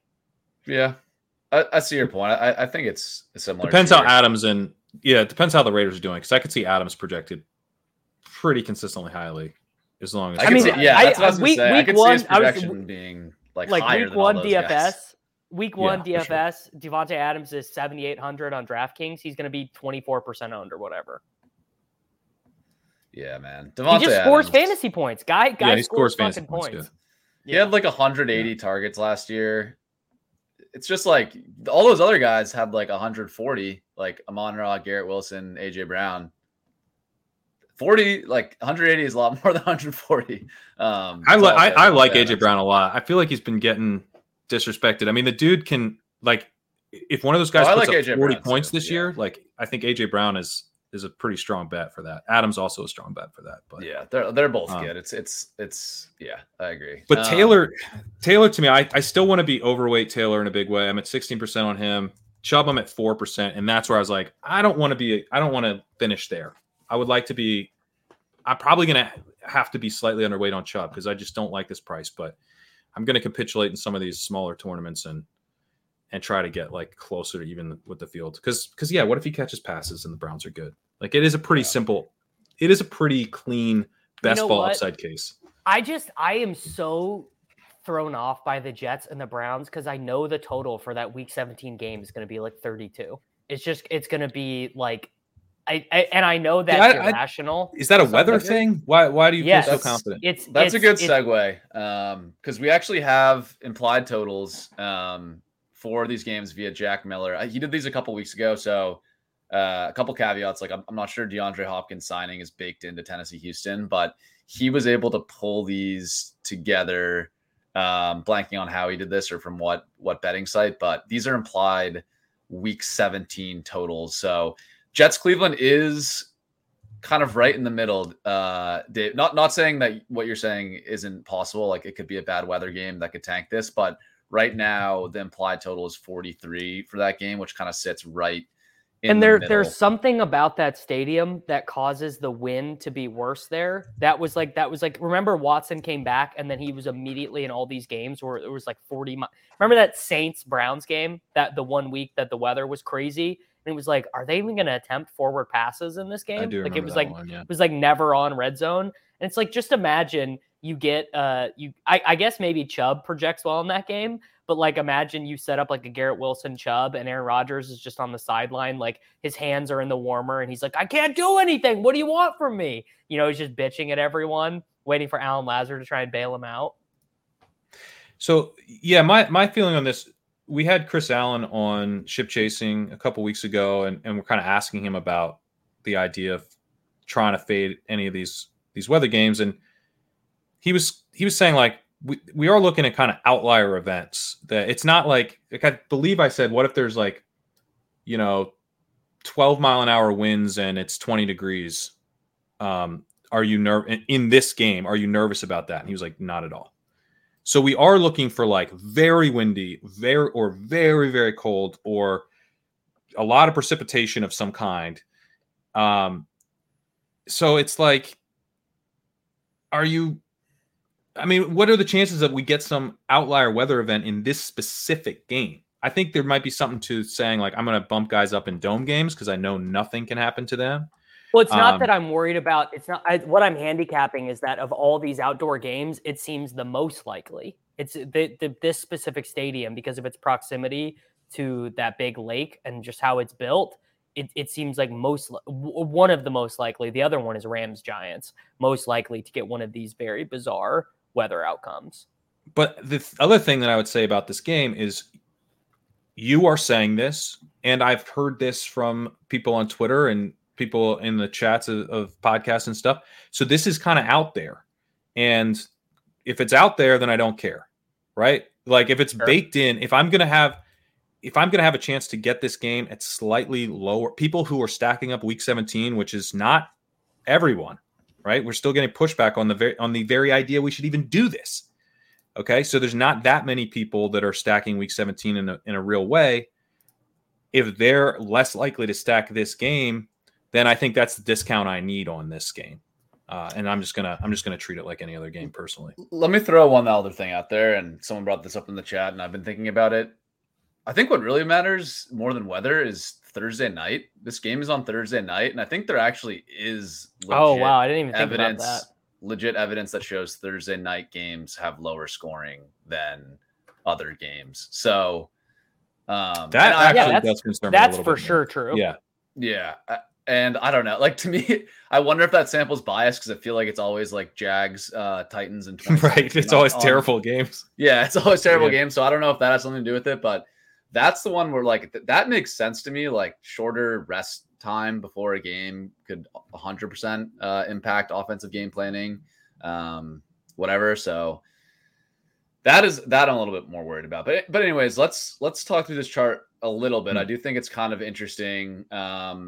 in looking at these. So these are week 17 game stack prices. The gray bar here, you can think of it as sort of an average of the top 10 players by ADP in each of the games. So far left-hand side, you have Kansas City and Cincinnati.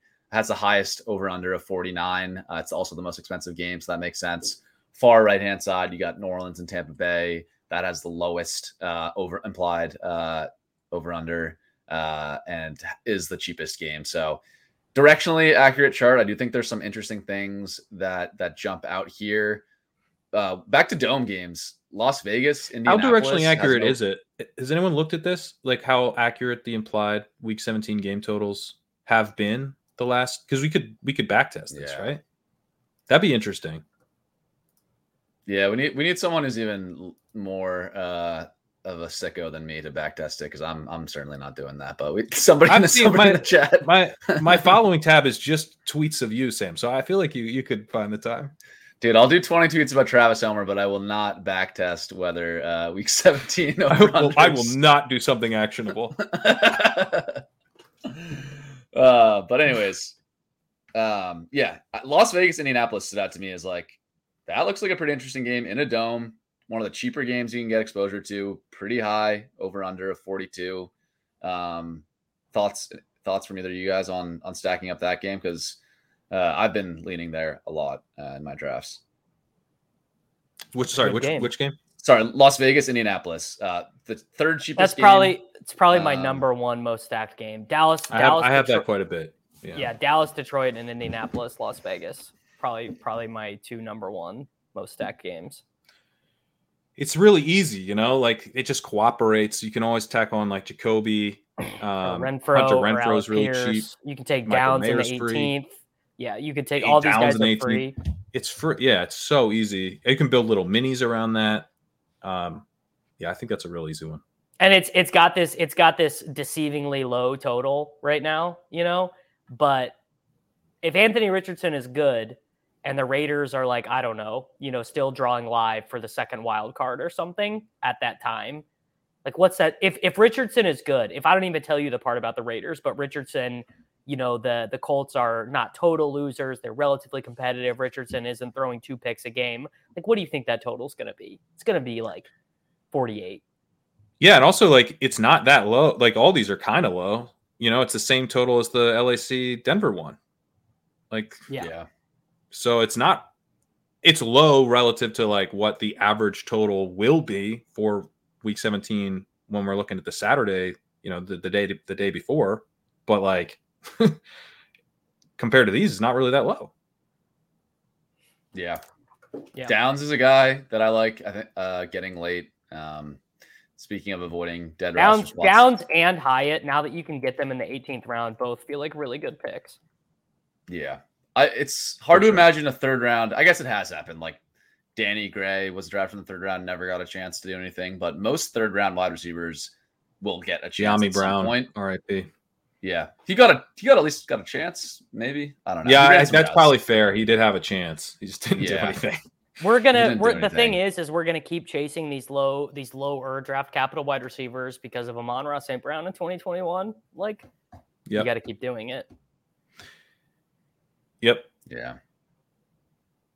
Don't mention Mike Wilson though. Don't mention Mike Wilson. Davis will get real tilted. That guy's it's not even real. It's Dortch season. If we want to, I mean, the people are waiting for our Cole Beasley Giants third wide receiver breakdown. But I was doing some research because there's this tweet going around that actually it's even a worse sign for Kadarius Toney that they were even using him on punt returns because that means they don't view him as a full-time player on offense. So I was just doing some looking around and seeing like what full-time players have been punt returners. It actually is more common than you think. Like the tweet sounds good, but it happens a good bit. Like Brandon Ayuk, for example, in 2021. Didn't Tyreek do some returning? Not in a long time. Not in a long time, but Julian Edelman and Wes Welker, I think. CeeDee Lamb 2 seasons ago had like 130 targets and 35 punt returns. Like that's crazy. Teams do this. They do it more for. I mean, like some teams have a specialist, but I would say probably about 5 guys a year, based on my very quick research, are a combination of 70% snap share on offense and punt returns. Like it's not insane. It's actually more likely for the kick returner to be the random 48th guy active on game day than it is for the punt returner to be a random guy. And if you think about it, anyways, that was a long Antonio Brown, the chat is pointing out. Antonio Brown, great example. But this was a long way to say Greg Dortch was Arizona's punt returner last year. So if it's down to Michael Wilson, yes, Robert Woods was returning punts. Kevin Tompkins got that one right. But Greg Dortch was the punt returner. So if it comes down to 5th or 6th wide receiver for Arizona and they're trying to make someone active, my guess would be Dortch. I forgot this was a Greg Dortch point. It took so long that I took it. I'd also forgotten. It took a long time to get completely forgotten. But the point being, Greg Dortch, specifically on DraftKings, I think he's worse on Underdog because his value is all tied in like actually catching short passes. But I actually, unironically, think Greg Dortch is a really good pick on DraftKings. Yeah, he's more likely to be active on game days than Roschon Johnson. That's for sure. Are you not taking Roschon Johnson because Travis Homer signed a $2 million deal? He's a Travis Homer truther. Are you trolling with this, or what is? What are you doing? What are you actually doing differently because of your tweets about Travis Homer? Or are we just having to sit through you finding his contract? It should be. I guess this should mostly be a Donta Foreman take. I guess. Yeah. Yeah. No. Here's the real take. So the Bears, pretty much no teams have 5 backs, including fullbacks, active on game days. Like people say, it's theoretically possible. When I ask for examples of it actually happening, it's very rare. It's a really weird way to allocate positions on your roster. No one has 5 active running backs. Yeah. Okay. I'm glad we agree on that because people on Twitter are telling me that that's going to happen with the Bears this year. Guys, that's not going to happen. So the Bears have a fullback that gave $2 million guaranteed to Kari Blazingame. Sorry if I'm butchering your name. They also gave. He went to Vanderbilt. Dave loves him. Sorry. Blazingame is pretty sweet though. That sounds way cooler. But anyways, they gave him $2 million guaranteed. He played 20% snaps last year in like goal line, short yardage. Like he has a locked in role in the roster. Why would they pay a fullback $2 million? That's not going to play. Travis Homer, people hate to hear it. They gave him $2 million guaranteed for special teams. He could if he absolutely sucks in camp, I guess he could be inactive, but are they paying him $2 million to not play special teams? Also, like, people pretend he's a complete zero. Like, look at the early season last year. Obviously, it's when Walker was a rookie and getting ramped up, but he was playing plenty of snaps in Seattle before he got hurt. Like, he plays running back snaps as well. So if you say he's Dario Akumbawale, though, I mean, he's a snap eater. He's worthless. This is the Dario Ogunbowale. Was the special teams captain, so you can't draft Ronald Jones. Takes exactly. So I'm not saying draft Travis Homer. He's like some huge threat to carve out a big workload, but he's gonna be active on game days. Like I'm quite certain in that. So then you have 2 active spots on the roster between Foreman, Herbert, and Roschon. And I don't think the market is really. And I think like Herbert, I'm kind of locking Herbert into one of those 3 from how well I think that's fair. So then one of like. It doesn't Foreman have a good chance of beating out Roschon for like if they want like a goal line back and they already have Homer as like the pass catching guy in a pinch. I just think Roschon like has a pretty good chance of being inactive on game days. I'm not sure why I have to pay a 13-round pick when I can get Tajay Spears like multiple rounds later. He's going to be active on game days. I can get, other guys later that are way more locked in. Like I just don't get the. I feel like Yeah, but the take is so you're not taking Roschon Johnson. Is that your actionable takeaway that you're just not really taking him? I am not. I'm not taking him. I have like 3 or 4%. Okay, but he has fallen. Like this is not like I would never take him. This is like I'm not taking him in the 12th, 13th round. Like I think there's big opportunity cost there. You can get him cheap, right? Because on Underdog it goes Herbert, Roschon, Foreman. But on DraftKings, it goes Herbert, Foreman, Roschon. So I would recommend if you're trying to get your overall portfolio, I'd recommend on DraftKings you can get more Roschon, and he's a better fit for that format because I think the way Roschon pays off like immediately is that he does earn kind of that third down back role. I guess I would also say like Roschon could probably play on special teams. Like Travis Homer doesn't really strike me as like all that big of a threat. I mean, $2 million isn't that much money. Like they did also spend. play special teams in college? I assume he did. I think he did. He's also an awesome pass blocker. The other thing I would say about Roschon is so far and I'm not a big Roschon guy as a prospect. Mostly it's kind of, I just got on the bandwagon that Davis started of him as a pass blocker. That kind of got me like to open my third eye a little bit on him. And, he could, I think the news coming out of training camp that I've seen has been very positive on Roschon.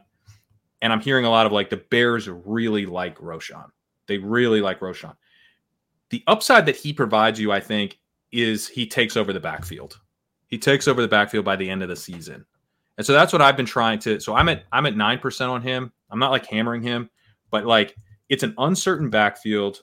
He does do something better than the other guys, and then he's a really good pass blocker.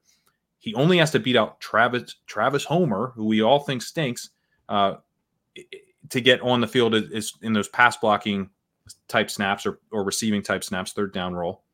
And he's more suited to that than your typical rookie running back because he's such a good pass blocker. So I just think he kind of offers you this, like, whereas Foreman, right? Foreman is going to be an early down guy in a committee, even if he hits. He's going to split time. Herbert, I think the same thing about, although I do like Herbert. I draft Herbert. I draft Foreman. But Roschon is the guy that could just be like, nope, it's mine. This is my backfield. I'm the 65% of the snaps guy because you trust me on third downs and I'm performing well on early downs. Yeah. Look, I don't like think that's implausible, and like I think it's hard to sometimes have these takes because I don't think what you're saying is impossible, Pat. I guess my point is just like he's a 4th round rookie running back. I looked into this over the last like 5 years. About half those guys like fail to reach. I think I set the threshold as like 60 touches in a season. Like half of 4th round running backs just like get redshirted and don't play. And the market in this very like. I get crowded is a weird word because I agree. It's a lot of like Jags, like not super talented guys, but it is crowded in the sense of like, it's kind of hard for a rookie 4th round running back to be active on game days on this roster. So you have to pay like more than Spears for this. You have to pay more than Singletary, Jerome Ford, like these guys that I just think like are going to be playing and like kind of clearly at least the number 2 on their teams. And I'm just like, I don't know. It feels expensive to me, but I get it. Like, I guess I'm just not. So it's 1.75 for Homer, and he stinks. If Roschon's really good, like I just don't see that. Maybe for week 1, or maybe that's not the other even thing, really, right? Like maybe not even really good, but just like a similar level of quality. Teams make $1.7 million guys game day inactives all the time. That's kind of a lot for. It is kind of a lot for a running back, though. Like. That's what Ronald Jones made last year to be. Did he ever play? I guess he did for like 2 games. Yeah. When Clyde got hurt. Yeah. The other thing is that free agency is before the draft. So their plan may have been to have him as, their third down guy and active every single week on special teams and perfect fit with the Foreman signing. And now they have this 3-guy backfield that works really well, complements itself or whatever.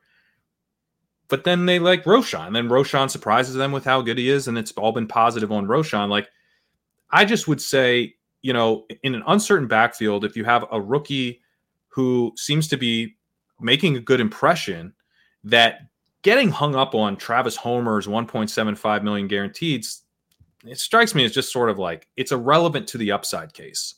It's not that it couldn't have an impact, but it's just not going to matter if he's really good. It just isn't. I don't think I agree with you. It's not relevant to the upside case, but I think it's quite relevant to the downside case. And I just think 13th round pick, like, man, I can get like wide receivers that I know are playing like in wide receivers, like 2 wide receiver sets all year at that price. I can get Alec Pierce. I can get guaranteed like starting tight ends. Like maybe it's more of a structural thing where I'm just not usually selecting running backs this late in my builds, or if I am, I'm leaning towards like a free agent like Fournette even later. But I don't know, 13th round pick to me, like, have we ever drafted a 4th round running back like this high besides like Algier last year? Like Michael Carter. There are examples. It still strikes me as high for a 4th round. Like it's a day 3 pick. I don't know. But I'm open. Like The reporting has been good on him. I agree with that. Like, I'm but not you're right. I gonna mean, if we're looking at another TDP or Isaiah Spiller, that's what I'm saying. Like, he definitely has that risk. Yeah. Like Zamir White, even Ramondre barely played his rookie year, though he did have some pockets of fantasy relevancy. There's so many rookie 4th round picks that just like are irrelevant in fantasy, and it's making a lot of assumptions for Roschon, but it is. But I think the pure upside case is pretty juicy, So I would have a hard time being like underweight in a meaningful way on him, because it's like, it's just one of those ones you look back on, you're like, really? We were worried about Khalil Herbert, like, who hasn't really done anything in a big sample. He's had a couple of good small sample size flashes, a journeyman running back in Deontay Foreman, who we really like, but keeps getting, like, he was great on the Titans. Titans are done. He was great for the Panthers. Panthers are done, and then they draft this guy and talk highly about him all offseason, and then he's really good. Like, what? Why did that surprise us? And to be clear, whatever team drafted him would have had to have really seen something sort of on tape or at workouts or whatever, because this is a guy who did not really touch the ball in college. Like, he was in a backfield with the running back who went, what did he go, 8th overall or something, right? Mm-hmm. Yep. Like, I actually don't even know the answer to this question. How many touches did Roschon Johnson have in college? I'm going to guess it's less. I think he had a lot as a rookie. He did. I actually remember this because not a freshman. Yeah. Yeah. So he had to convert from quarterback because Keontae Ingram got hurt. So that was the starting running back, and Keontae Ingram got hurt, and the coaches were basically like, look, you can play if you convert right now. And that was when Sam Ehlinger was the quarterback, and Ehlinger was like a big deal for Texas. So he probably never would have been able to play. Yeah, he had 392, but 150 of those touches came as a freshman before Bijan was there. But still, he scored 6.5 touchdowns per year in the back. I guess he played a little bit, like not a ton. To be clear, by the way, I have more Herbert and Foreman than I do Roschon. But I'm overweight on all three. And that is how I want to play that. I think I for sure, my guess is I have almost no Herbert. I've got 2% Herbert. I've got 11% Roschon and 1% Foreman. Yeah. Roschon is the guy I like. I feel good about that bet. Yeah. Foreman to me seems the guy who's easy. He makes more money, but he seems the easiest to exercise because he does the least of all these guys. He's not going to play on passing downs, and he's not going to play on special teams. So what is the point? Why aren't you taking Herbert legit? I guess I could. I mean, I guess I should be taking more Herbert based on. I've been taking a lot of Herbert. How I feel about this. Yeah. I think he strikes me as the least likely guy to get excised. So I'm just like, because he's been working on pass blocking. He's like this whole narrative of like how hard he's been working on his pass blocking. And so who knows if that'll actually come to fruition, but he may have 2 outs to playing time, even in a committee. But the thing is, the Bears are going to run the ball a ton. We think all 3 of these guys might be good, and we're not sure how the touches are going to break out. This has generally been a very profitable spot, right? This is like if you had just taken both Cardinals back at a high clip when they had Edmonds and Connor. If you had just taken both Bills backs when it was like 2 years of like Devin Singletary and Zach Moss or whatever, and we're not sure who it is. Those types of situations have been pretty profitable, even if you were overweight the whole thing and had to eat it on some of those teams. Yeah, I don't disagree, but I do think it changes when you go from a 2-way ambiguous to a 3-way ambiguous. Point 1. Point 2 is like the data exists still. The data would totally bear that out. He doesn't exist. That 3-way ambiguous. He doesn't exist. I think 1.75. I don't know. I mean, I guess he exists from the standpoint of like, I think he's a really good special teams player that when he was when he was healthy last year in Seattle, he had like a role. Yeah, although they're talking about playing DJ Dallas and Kenny McIntosh after drafting running backs in the 2nd round in 2 consecutive years. So, take that with a grain of salt. Yeah, Pete Carroll's weird, but I'm just saying, like, he played when Rashad Penny and Kenneth Walker were on an NFL team last year. He was on the field getting snaps. Like, I don't want to pretend he has 0% chance of like playing. So I don't know. No, he doesn't. He doesn't have 0% chance of playing. It's just that like he's not going to matter because he doesn't do anything on offense. He's just going to like eat some third down snaps. And yeah, it probably would come at the expense specifically of Roschon Johnson. So I want to have the least Roschon of all these guys take. I get it, but it's just like he's not an actual impediment to a breakout rookie. So if I'm betting on Roschon to just be really good, which is so far consistent with what we're hearing that they really like him, then I just think Travis Homer adds nothing to how I should evaluate, whether or not to draft Roschon. I mean, you can argue I'm being overly precise with this, but again, and not to just use this as a crutch on players, but the redraft versus best ball thing, this is somewhere where I would be at cost on Roschon and redraft. I would be loading up 100%. In best ball, I am just a little bit more worried about the floor. And maybe that's overly precise in my ability to predict like these things. You can say that, but like the floor risk just seems like a 13th round pick that gives you zeros throughout the whole year. Like, yeah, what I would push back on in some ways is like, he could give you zeros for 6-7 weeks and then come on. So we're not trying to, when we talk about Travis Homer and who's going to be active and stuff, like, it isn't like you have to get it right for every single week. Like you could be 100% correct that Travis Homer will be active at the expense of Roschon Johnson because of his special teams ability and ability to handle third down work. And then he pulls a hammy, or Foreman pulls a hammy, or Herbert pulls a hammy, and Roschon gets his chance, looks really good, and he only delivers for you down the stretch. But at this price, that's more than enough. Like you're super psyched. So in some ways, like I don't know if he's someone that makes more sense in managed, because he's probably going to be a dead roster spot in a lot of scenarios. Yeah. And then when he breaks out, it's off the waiver wire. So it's a late season rookie, and we know rookies do this, right? Jack Miller's done research showing that rookie running backs, really come on at the end of the year, rookie wide receivers as well. This isn't just a narrative. In best ball, you have to be price sensitive with these types of plays. If he was even an 11th round pick, I think I'd start to be a lot more nervous about making this type of argument for him. But like, Tyler Algier, kind of similar to that, right? Like he didn't really do much until the end of the season. I mean, Algier really didn't do anything until like the very end. And then he comes on, he looks really good, and they lean on him for a few weeks, and it makes a big difference. Yeah.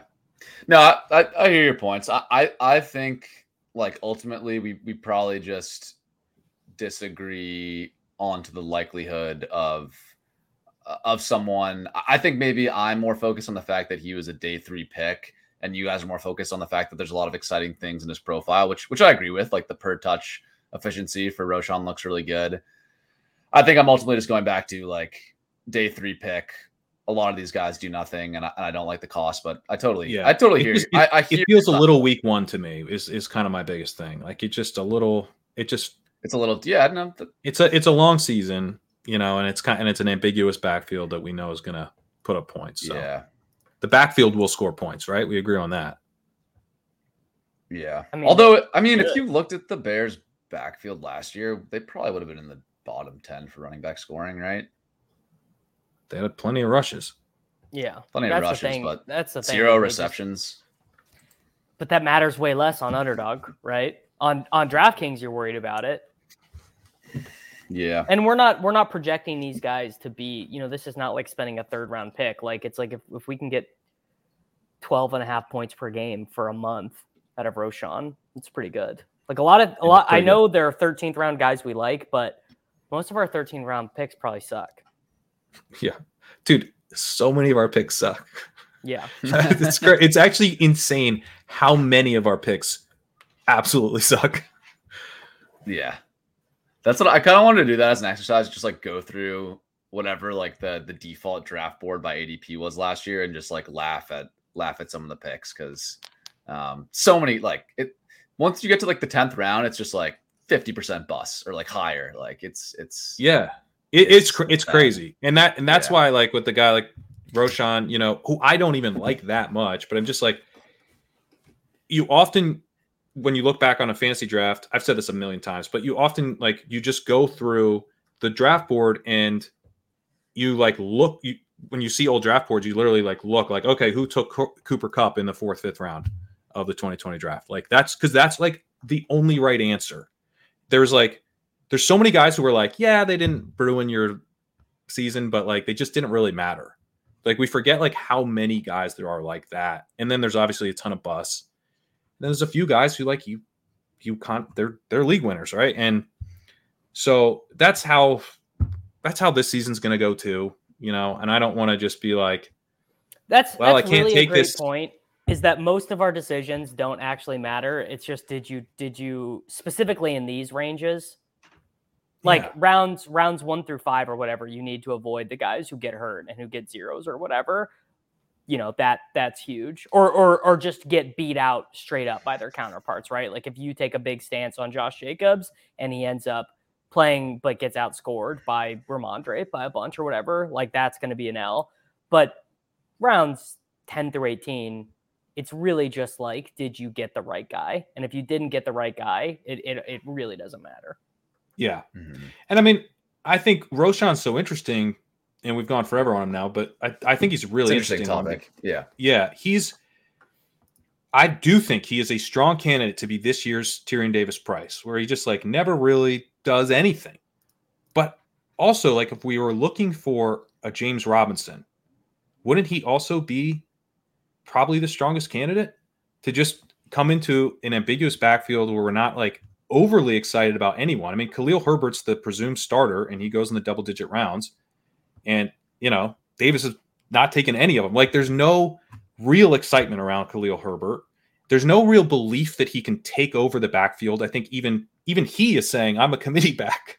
So if anyone is going to pull a Myles Gaskin, a James Robinson, Gaskin was a second-year player, but whatever, just come out of nowhere and take over a backfield right away.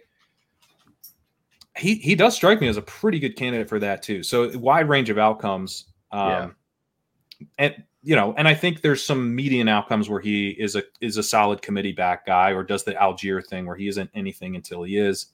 But man, I do see, maybe you think it's a lot thinner than I do, but I do see some upside, especially for as long as the Bears continue to talk really positively about him. Yeah, no, I see the upside. I'm not denying that. I think, we probably just disagree on the percentages of the downside and the upside case, but man, the Bears backfield is super interesting. I agree with that.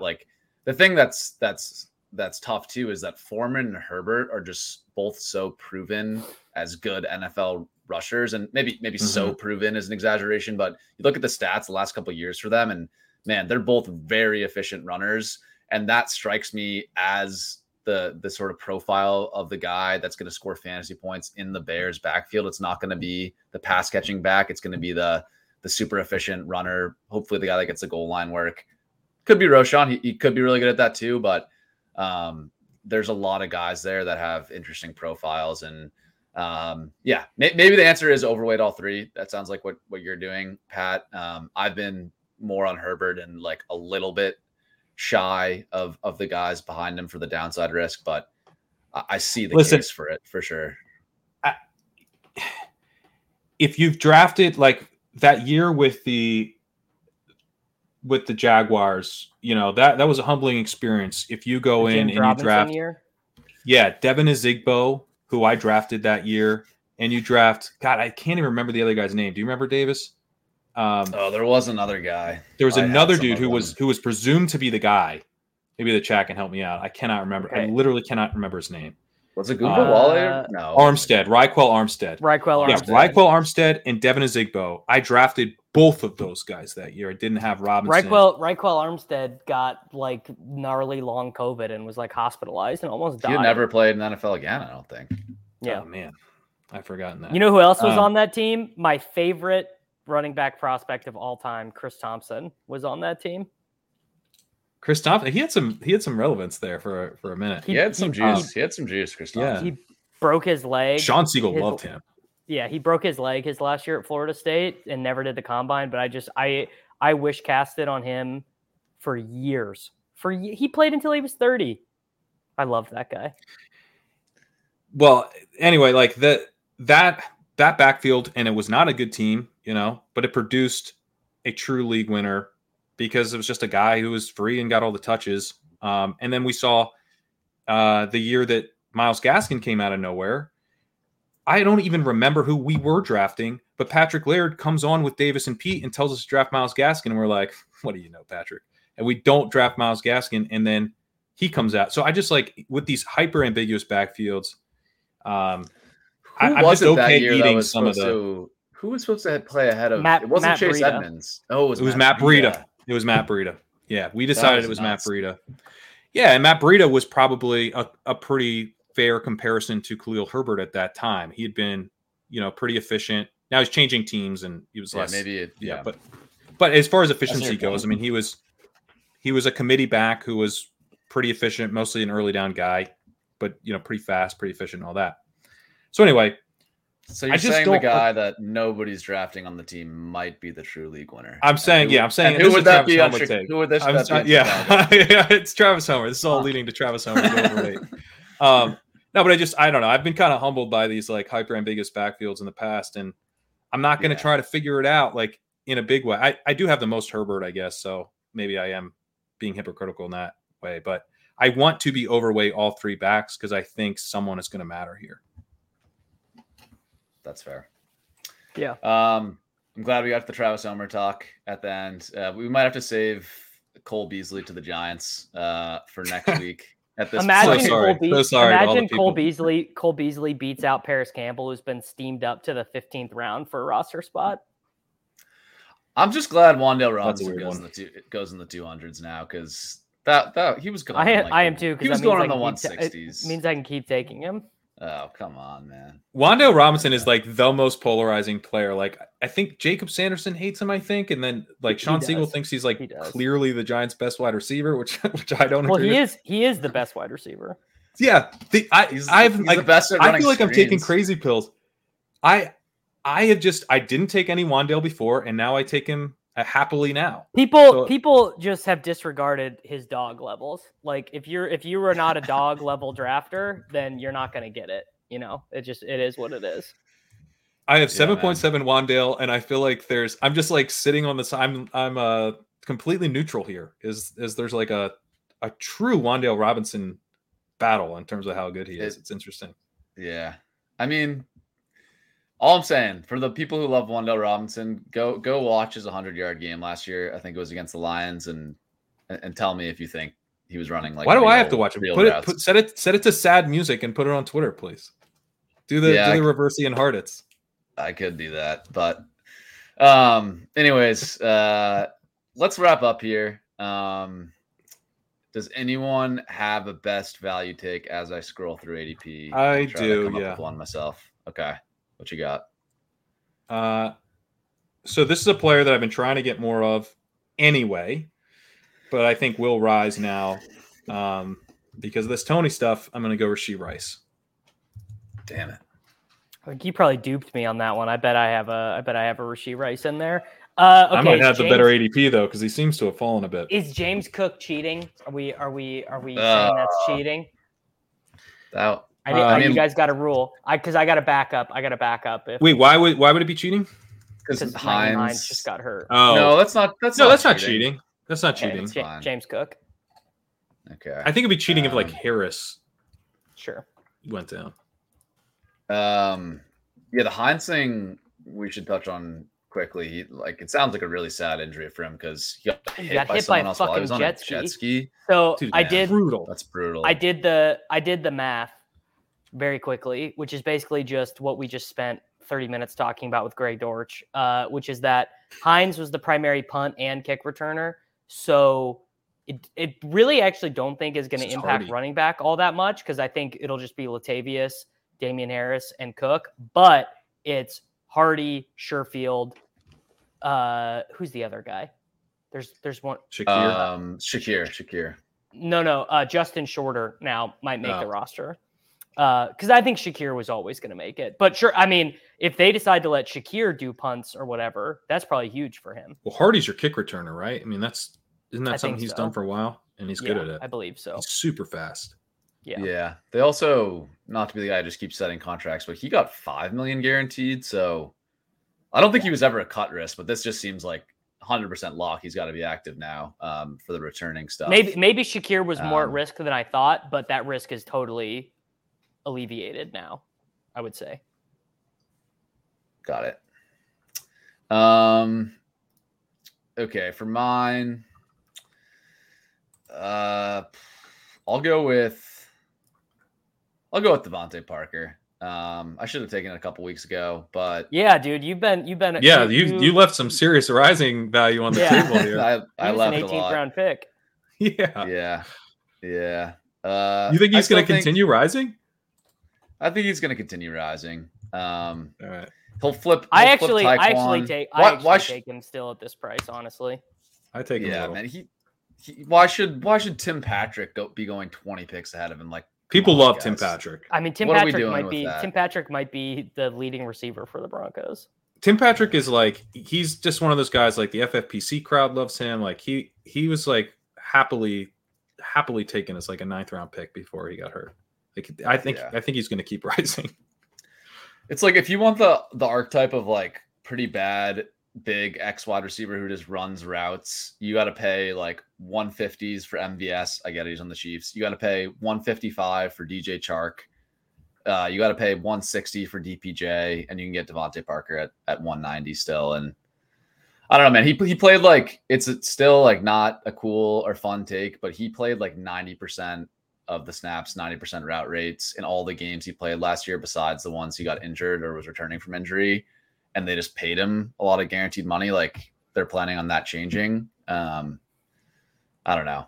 I also just think it's back to the Patriots are way too cheap point. And I think you can get the Mac Jones, Devontae Parker stack. If you already took Ramondre or you already took somebody, Diggs earlier, you can get that so cheap. So it's picking up pennies in my opinion to get Devontae Parker. He also fits stuff like, cause I've taken a fair amount of Robert Woods and Darius Slayton. Because those guys just kind of help me the early season, and I tend to draft a lot of rookies. So I kind of like that archetype is like, just get me there, just help me get this team through.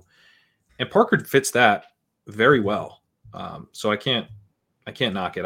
I hope he doesn't rise anymore because I like having that as like a little backup plan if I'm overly rookie heavy. But like as a I don't know. Like where would you lose interest if he rose to?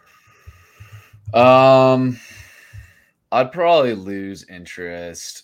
Like I'd probably click Hodgins over him. Me 170. Once you get to like Shaheed and Mims, I like sort of the upside of those guys more. But yeah, if he was like 160, I think there's still some like I have Diggs and I'm breaking tiebreakers between Devontae Parker and like DPJ at pick 160. I'd break ties towards the correlation and take him. So for me, he could rise all the way to there. I'm probably losing this one just because he's such a boring name and has the injury prone label and everything. Like I don't think he's going to get seen, but people hate Devontae Parker so much. So I think we're safe taking him in the 180s. So maybe I just talked myself into making a terrible selection in this game. Well, it could be, sometimes this is tough because we take guys we just think are good picks. As opposed to actual closing line value risers. Yeah. But hey, I picked Kyron Williams 1 week, so you'll never have a pick worse than that. There's some bad ones on this list. Will Levis is on this list. Man. From March. Who picked that? Was that me? No, that was me. That was me. Oh, thank God. that seems like something I could have done. Yeah. That one's not going to work out. How many times have I picked Tutu? You've got Tutu on here at least once. You've got Dortch on here. You've got Baker on here. Davis has a Rolodex of guys who's already picked. I just have a Rolodex of 18th round guys I think can end up being 16th round picks. Yeah. Those are the big wins that we go for in fantasy football. Gotta get those. All right, we got it, guys. We got to get out of here. This was yeah.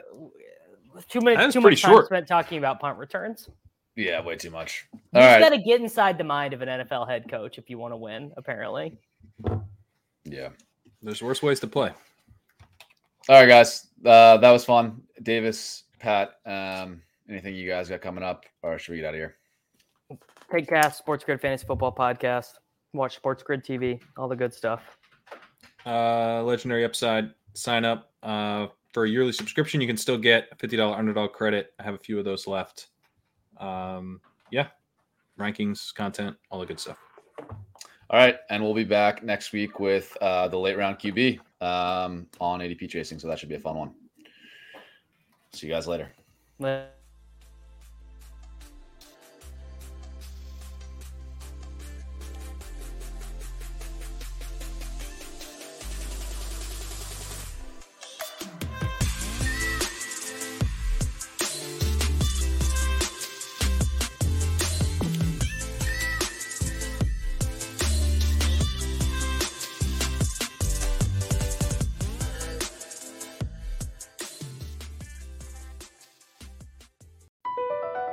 Across America, BP supports more than 275,000 jobs to keep energy flowing.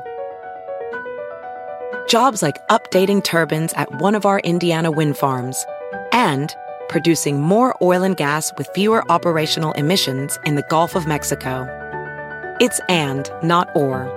See what doing both means for energy nationwide at bp.com/investing in America. Every day, our world gets a little more connected, but a little further apart. But then, there are moments that remind us to be more human. Thank you for calling Amica Insurance. Hey, I was just in an accident. Don't worry, we'll get you taken care of. At Amica, we understand that looking out for each other isn't new or groundbreaking. It's human. Amica, empathy is our best policy.